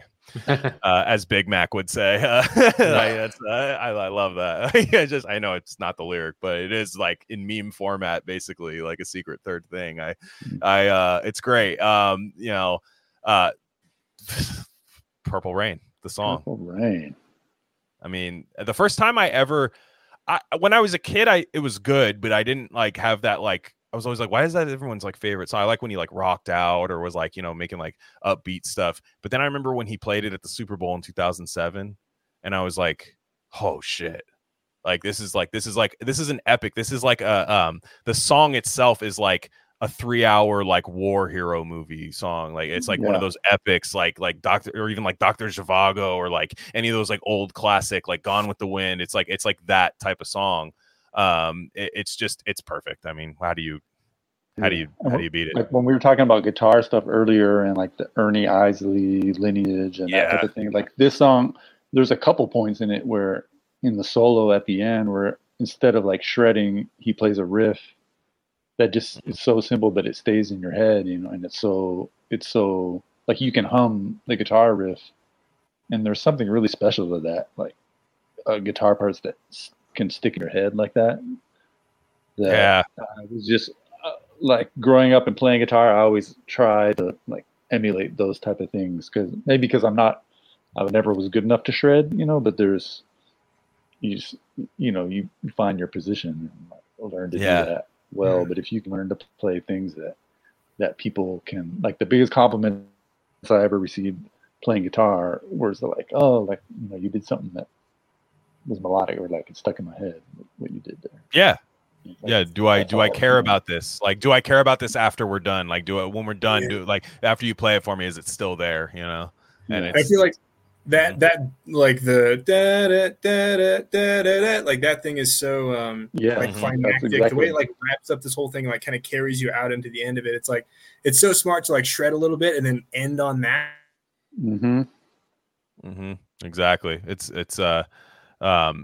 basically like I don't know. It's just like people focus too much on like the purple aspect of it. Like I think it's just like, no, man, just throw it on, dude. Like just throw it on and like vibe out to it. Like you don't have to like worry about what it means. Like, yeah, it's an autobiographical kind of album, quasi. He calls it like kind of auto fiction, essentially, where it's like, yeah, some of it's true, some of it's not. But I just wanted to make, kind of his. He knew he was making like a magnum opus type thing. I mean, it's quite clear. I don't think you ever intend to like pour your heart out the way he does on this album and have it like not have it be one of your cult classic albums. Like, no, this was destined to be a hit. It has every element of a hit album that you want, and then stuff you didn't know you wanted, which is I think what sticks to your rib, unlike certain albums that were like, maybe big around this time. And he wanted to beat Michael. Like he plays down the rivalry between him and Michael Jackson. Michael Jackson is like incapable of having a rivalry with somebody. Like, I just don't think that's like that's not the way he like views the world, I don't think.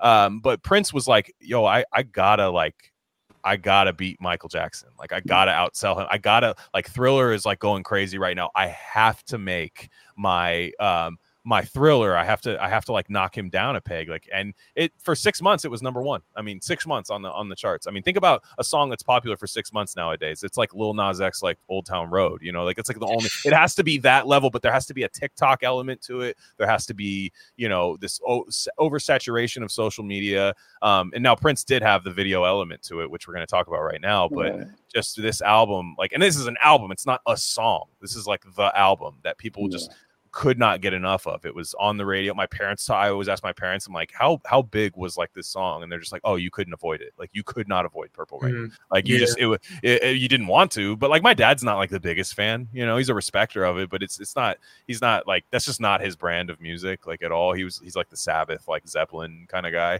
But like, my mom is just like, yeah, how do you there's not a way a human being can put it on and just be like, I hate this album. Like, it just can't. I mean, maybe the oversaturation element of it at the time, but if you ask that same person now how they feel about it, they're probably like, ah, man, I didn't know what we had. I didn't know what we had was so good and so finite, back then. Yeah. So, gosh, the movie is something. Thank God for the music, because the music saves you every time you're like, oh man, what's happening here? I mean, it's charmingly corny. Like, you'll watch it, you'll laugh. There's a line that makes me laugh. I was saying it to myself in my house, like at the top of my lungs and laughing, like with tears in my eyes. And it's not meant to be that funny. But there's a part, the whole concept of the album is Prince is the kid. His name is not Prince.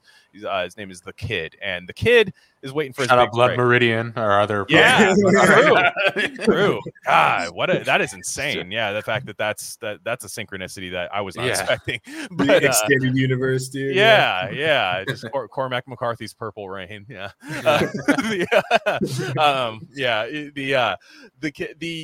the kid is it's already an absurd concept because it's Prince not doing well at live or like not having a smash hit. Because he's not listening to his women bandmates who have a hit, but he won't listen because he's a control freak. It's kind of a commentary about how much of a control freak he is. Now, he didn't make any changes to that at any point in his career, but he's just like, hey, I noted, you know. But there's one scene where the lady who like, I don't know, she's like she's a bouncer, like some lady at the front of the club. She's got the blonde hair, and she goes, hey, I got something for you. And Prince goes, what is it, peanuts? And then he goes like that, and I was just like, and you could tell it was meant to be like the punch, like, okay, that's the funniest part of the scene, and I'm just like, oh man, like that's the dialogue you're dealing with. But at the time, basically Prince's music, Prince's look, and Apollonia carry the movie. You won't regret it.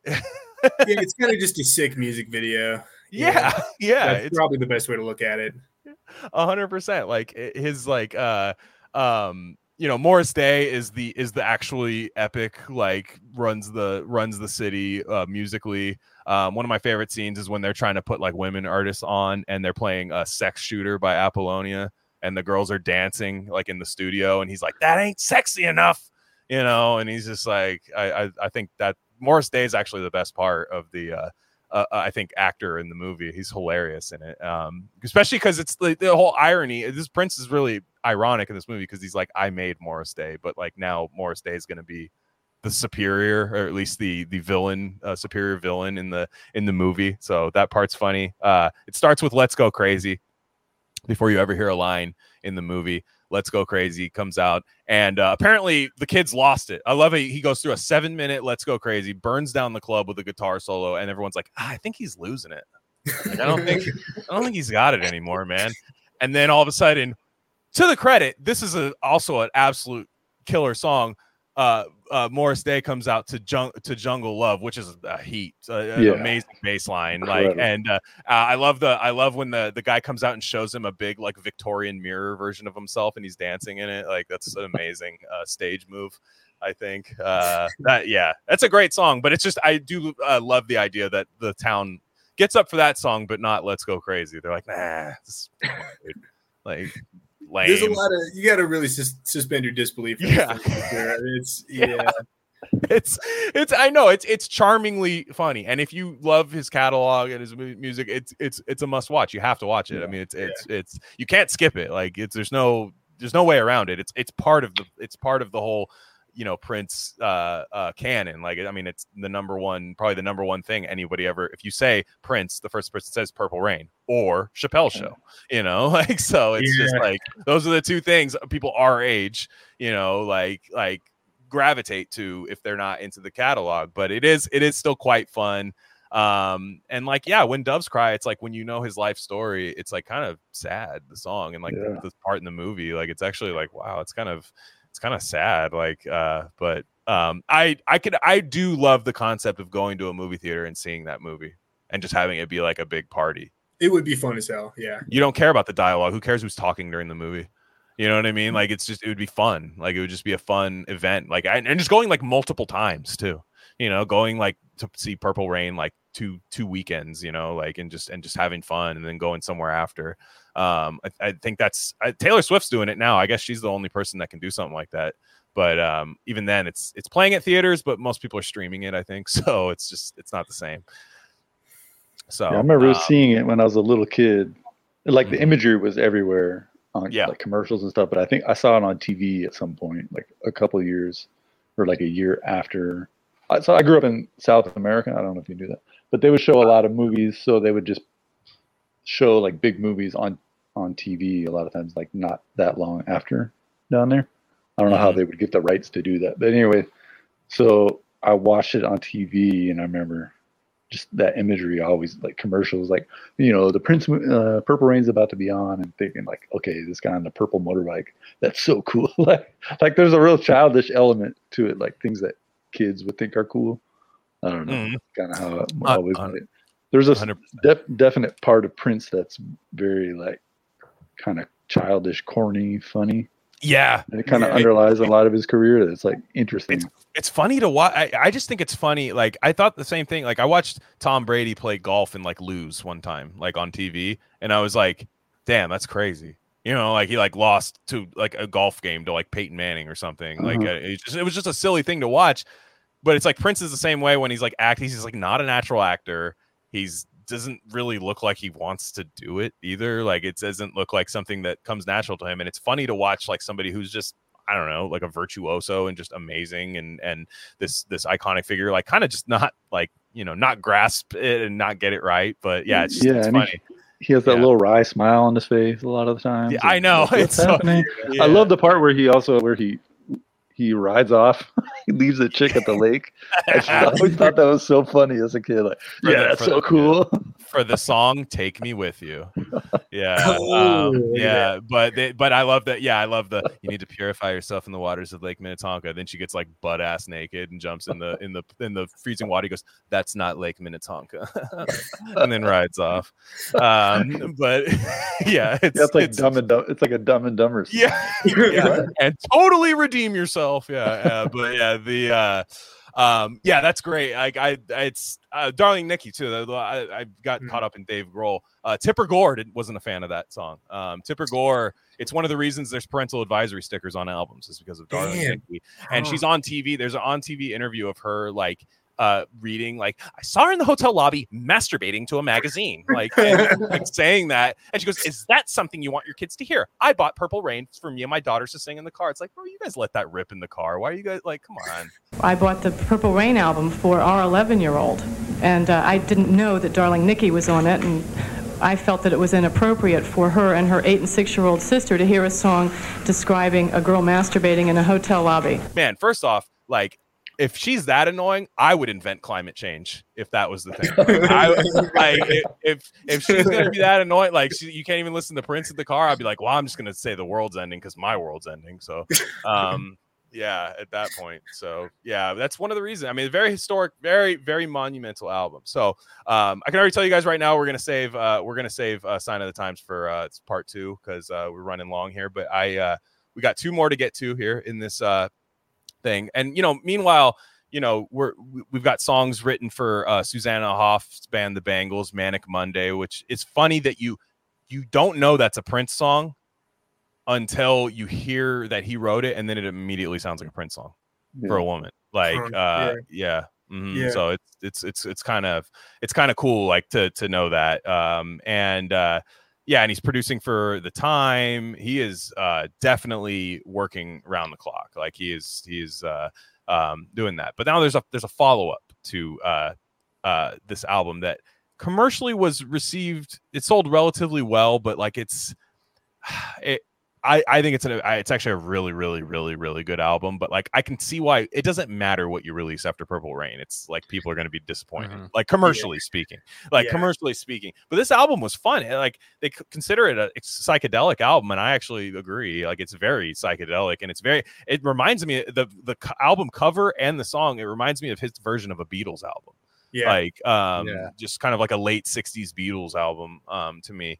It's called Around the World in the Day. One of my favorite songs on there is Paisley Park. It's where we're introduced to Paisley Park. I love that song. The music video is really crazy and psychedelic, and you get like these like bicycle bells on the snare. Like it's really cool. And then of course Raspberry Beret. I mean, that song, if it doesn't lift your mood up when you put it on, I mean, it is a perfect song. Like it is like you listen to it. The video's amazing. The video is like he's getting on stage, and it starts out with this kind of like shitty like intro that you know is going to become Raspberry Beret. It's not on the record, but it's just part of the video. It's like almost sounds like one of those like Irish, like somebody like grinding weird on like a violin, like fiddle type music that's happening. And then he coughs. He's wearing a suit with clouds printed all over it, which I love the suit. It's one of my favorite Prince outfits is the cloud suit. It's actually pictured on the album cover too, if you look close enough. But he then all of a sudden he coughs and he goes and then all of a sudden dun, dun, dun, dun, dun, dun, dun, dun, and then everybody's just losing their mind in this stage. So thoughts on this album, guys? Yeah, seeing Raspberry Beret live would have been like fucking magical. I bet, dude. Like just everyone would have been going fucking ballistic for that tune. You know, Artie Lang. I don't know if you guys are familiar with the great Artie Lang of the Howard Stern Show and his own one of Norm Macdonald's best friend. The guy was just a complete like junkie. Like, I mean, he's still alive. I always think he's dead because he should be, but yeah, for sure. Like no, like truly, like that guy's just no. I don't know how Prince is not alive. Like yeah, but maybe it's a weight thing. I don't know, but he's like the Artie Lang was like hammered at like some New Jersey show, like at like. And he got tickets to go to see Prince. He's like kind of a fan, but he was like hammered in the front row, and he was like, "Play Raspberry Beret, play Raspberry Beret." And like Prince looked down, and he's just like, "Are you fucking kidding me, dude?" Like, he did play it. He did play it though. Like he's like, "You're lucky it's on the set list, asshole." Like like I wasn't gonna do it. So other great tracks, Pop Life is awesome. Yeah, it's one of my favorites. That is like is beautiful. I love the like kind of like the bass to that. It's it again another song that sounds like it came out a little later than it did. It doesn't sound to me like 1985. It sounds to me like a early 90s kind of sound to it. Very prophetic. Yeah, it's a good album. I understand why people are a little bit disappointed, but his label should have been happy because they got one smash hit out of it. Raspberry Beret. So like I think the label's still happy.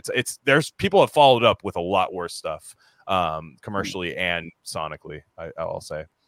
I had a lot of fun getting in. Like I never was into this album, when I was younger. It was kind of like, I'm not, but digging into it was a lot of fun in the last week. I really like Condition of the Heart. Like, I just think it's an incredible composition. But then I was really thinking of the, like in the order and thinking, okay, he did Purple Rain, and Purple Rain's like this, almost like he's exercising his demons. He's in his like between being an adolescent and like becoming a, it's like very biographical the way the movie is. And he gets done, he exercises his demons in Purple Rain, right? And then this is like, I almost think of this going into Parade. Parade is like, it's Prince emerges the man, but this is like that in between stage where he's going through. I almost think of it like when you go through sort of like an initiatory experience or whatever. You're going through like a psychedelic dream trip in the point where you're like the child is dying and the man is emerging, right? And this album is almost like that. It's like that in between where, and so much of the imagery of the album, like you said, he has a cloud suit. Like everything's balloons, clouds, everything's dreamy. There's even a song called The Ladder, and he's talking about like everyone's like looking for a ladder to like, there's like ascent and descent. That's a great song. It's very like spiritual, the album. And it was kind of interesting to just think of it in that way.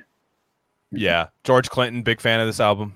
George Clinton said it was his favorite so far in the album. Prince actually denies the Beatles' influence, which I think is bullshit. He's just like, oh, it's not. It's basically like what he said. And he's just like, oh, I just wanted to change my sound like Led Zeppelin did, which that's pretty sick. That's sick that he was like listening to Led Zeppelin. Not that it shocks me, but I just love the idea of that happening. Like watching him put on like Physical Graffiti on like, and just like, getting excited by it or something. That's just that's an image I will hold dear in my head if that were to have happened. So we don't think of L.A., Nashville, all these hotspot New York places. Minneapolis gets it done too. Minneapolis always been the bomb. You don't have to go outside of that. Yeah, Paisley Park again. He's through the riches of Purple Rain. He's able to build basically his own fortress that he doesn't leave unless he's going to go play music a lot of times or hang around in Minnesota. Which he did a lot. it was cool. He would just hang out in Minnesota, and it meant a big thing to people in Minnesota. I went on r/Minneapolis, which, but I went on there, and they were like, what's the big deal? Like, how is like Prince received in Minneapolis? They said most people, I mean, obviously people love his music, but they're like, the coolest thing is they're like, he didn't just like go move to LA when he got famous. Yeah. Like he stayed in Minneapolis. Like he just stayed there. And it was cool. Like it was cool that we had like a guy, like just like, whoa, like this big, like almost like Wayne Manor, like Batman style thing. Like that was like hanging out and like in this, like, it's like we had our guy, like our like kind of like recluse guy in the town. He was always such a, he'd be going to like in the 90s, he'd be at like, and even up till his death, he'd be going to like Minnesota Timberwolves games and stuff, sitting up in the luxury box. Like I occasionally when I'd watch one of their games, like you'd see them like pan up to the luxury box and he'd just be sitting there like stone faced, like watching basketball. And yeah, it's just, I mean, it's really good. A lot of people just might go, oh, that's the Raspberry Beret album. And like, then, yeah, I mean, that's the best song on the album, but like there's a lot going on and it's psychedelic and fun and experimental, but still has every bit of what you want from Prince. So we have Parade, which is unofficially kind of like a Under the Cherry Moon soundtrack, which I'll say this right now, not worth a watch. It's pretty out there. It's fucking bad, dude. It's like he's trying to do like a Fellini movie or something. Like maybe he is, like you said, Thomas. Like maybe he is like a movie head, because like it seems like it was like trying to do like a Fellini like 8.5 kind of thing, like, or like this like old like foreign film noir.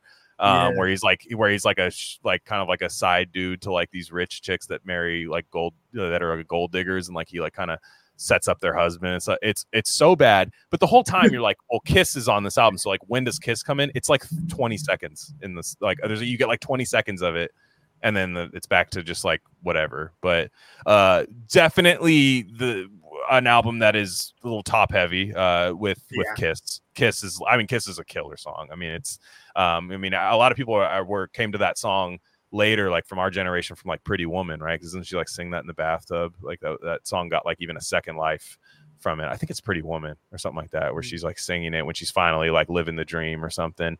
But it's a great that's just an all-time great Prince song. The rest of the album that's fine. I don't know, you can put it on and listen to it. It's this is to me what a bit of a misfire in the scope of Prince albums. Yeah, by his standard, like it's definitely got songs on there that I still stand by. I really like Sometimes It Snows in April. That's a standout for me. Yeah, when he sings that by himself, stripped down, like if you hear like live versions of it, it'll make you cry, man. It is so good. Yeah, I think that Sometimes It Snows in April shows a little like kind of what I was saying of it transitioning into like he's now like Parade starts and he's now like on a different. He's more grown up and he's totally kind of thinking compositionally in a different way. Also like the imagery, because I remember when this came out, when Kiss came out, and like that was like big video era then, and like the video was on all the time on TV, and it was just a new look. Like his hair is cut short, he's more slick looking, like he's wearing suits in that era, and it's just like it feels like he's just starting something new. Like he didn't quite have it yet, whatever the new thing was going to be, but he's like, I remember it at the time being like, this is really different. Like he looks really different. The whole vibe is very, very different from. And then people like people love to pretend like they're like, oh, and this is like his gender bending phase. I'm like, no, he was always doing that, and it wasn't trying to make a political statement about gender either. Like, like anybody that does that, they do it for. They don't really do it for Prince, because like honestly, it doesn't work. Bowie, they do it because Bowie actually is. Yeah, he probably did play a little bit of both sides of the field. I think there's always the things of Bowie, like getting caught messing around with Mick Jagger and stuff. Like there's always those like rumors and stuff where that could be the smoke that then creates the fire for people that love to find transgender heroes of the past. But with Prince, it's like, no, dude, first off, like to me, I've always viewed him as like Definitely not the current term of this, but like truly asexual, like he could like reproduce on his own, like if he wanted to, like where he like he could like literally have sex with himself, like like a plant or something. Like he could, like I've always viewed him as that. So like when he does like the bare midriff and like high heels, I'm not like, I don't think he's like trying to be a chick. I think he's just like, I'm everything, you know, like I just am like I am a creation of God, and like I'm all, because God never leaves his music, it never leaves his life or anything. He's a very, you know, even before when he was away from the church, he was still a big time believer of God and all of that. And I always laugh when people retcon him as like some, you know, oh, he's actually a pioneer of LGBT. No, he was not. It's not the case. I don't even think he agreed with you guys. Sorry. Like I never knew it. I'm surprised that people think this is his, like he was way more gender bending when he was younger. Exactly. To me, this is the start of him being very masculine. Just because you're showing your midriff doesn't mean like you're not. I don't know. That's just how I know. And the heels, the heels. They asked him too. Like they were like, "Do you wear heels to look like a girl?" And he was like, "Nah." He's like, "But girls always compliment it." I think the heels were largely just because he was short as fuck. Yeah, he's 5'2", man. Yeah, dude. I think that's a lot of what it was. He was Napoleonic, dude. He was extremely Napoleonic. Most definitely. Yeah, I think that when you said Napoleon had epilepsy, I was like, damn, is this dude like, is he Napoleon? Like, if reincarnation is real, is he Napoleon? Like, I don't know. I'm like, I'm sure. How old was he? How old was he when Napoleon died? I swear to God, if he was 57, I'll be fucking onto something. Like 1769 to 1821. I don't think that's pretty close. I don't think that checks out. What is that? That's 52. 31. Yeah, man, almost, dude. Yeah. Well, yeah, we got to that. So, well, guys, we won't do an extended outro because we're gonna do another episode in a couple days, but it'll all be one. So, we're starting with Sign of the Times, which is look. If you think you caught the best of the episode, I've heard about all the albums I want to hear. You did not hear everything. So go on over to rarecandy.substack.com. We do free trials. So if you only want to sign up for that one, that's fine, I guess. But there's also just all sorts of other great stuff on there. So stick around. But you can go over there. That'll do the second half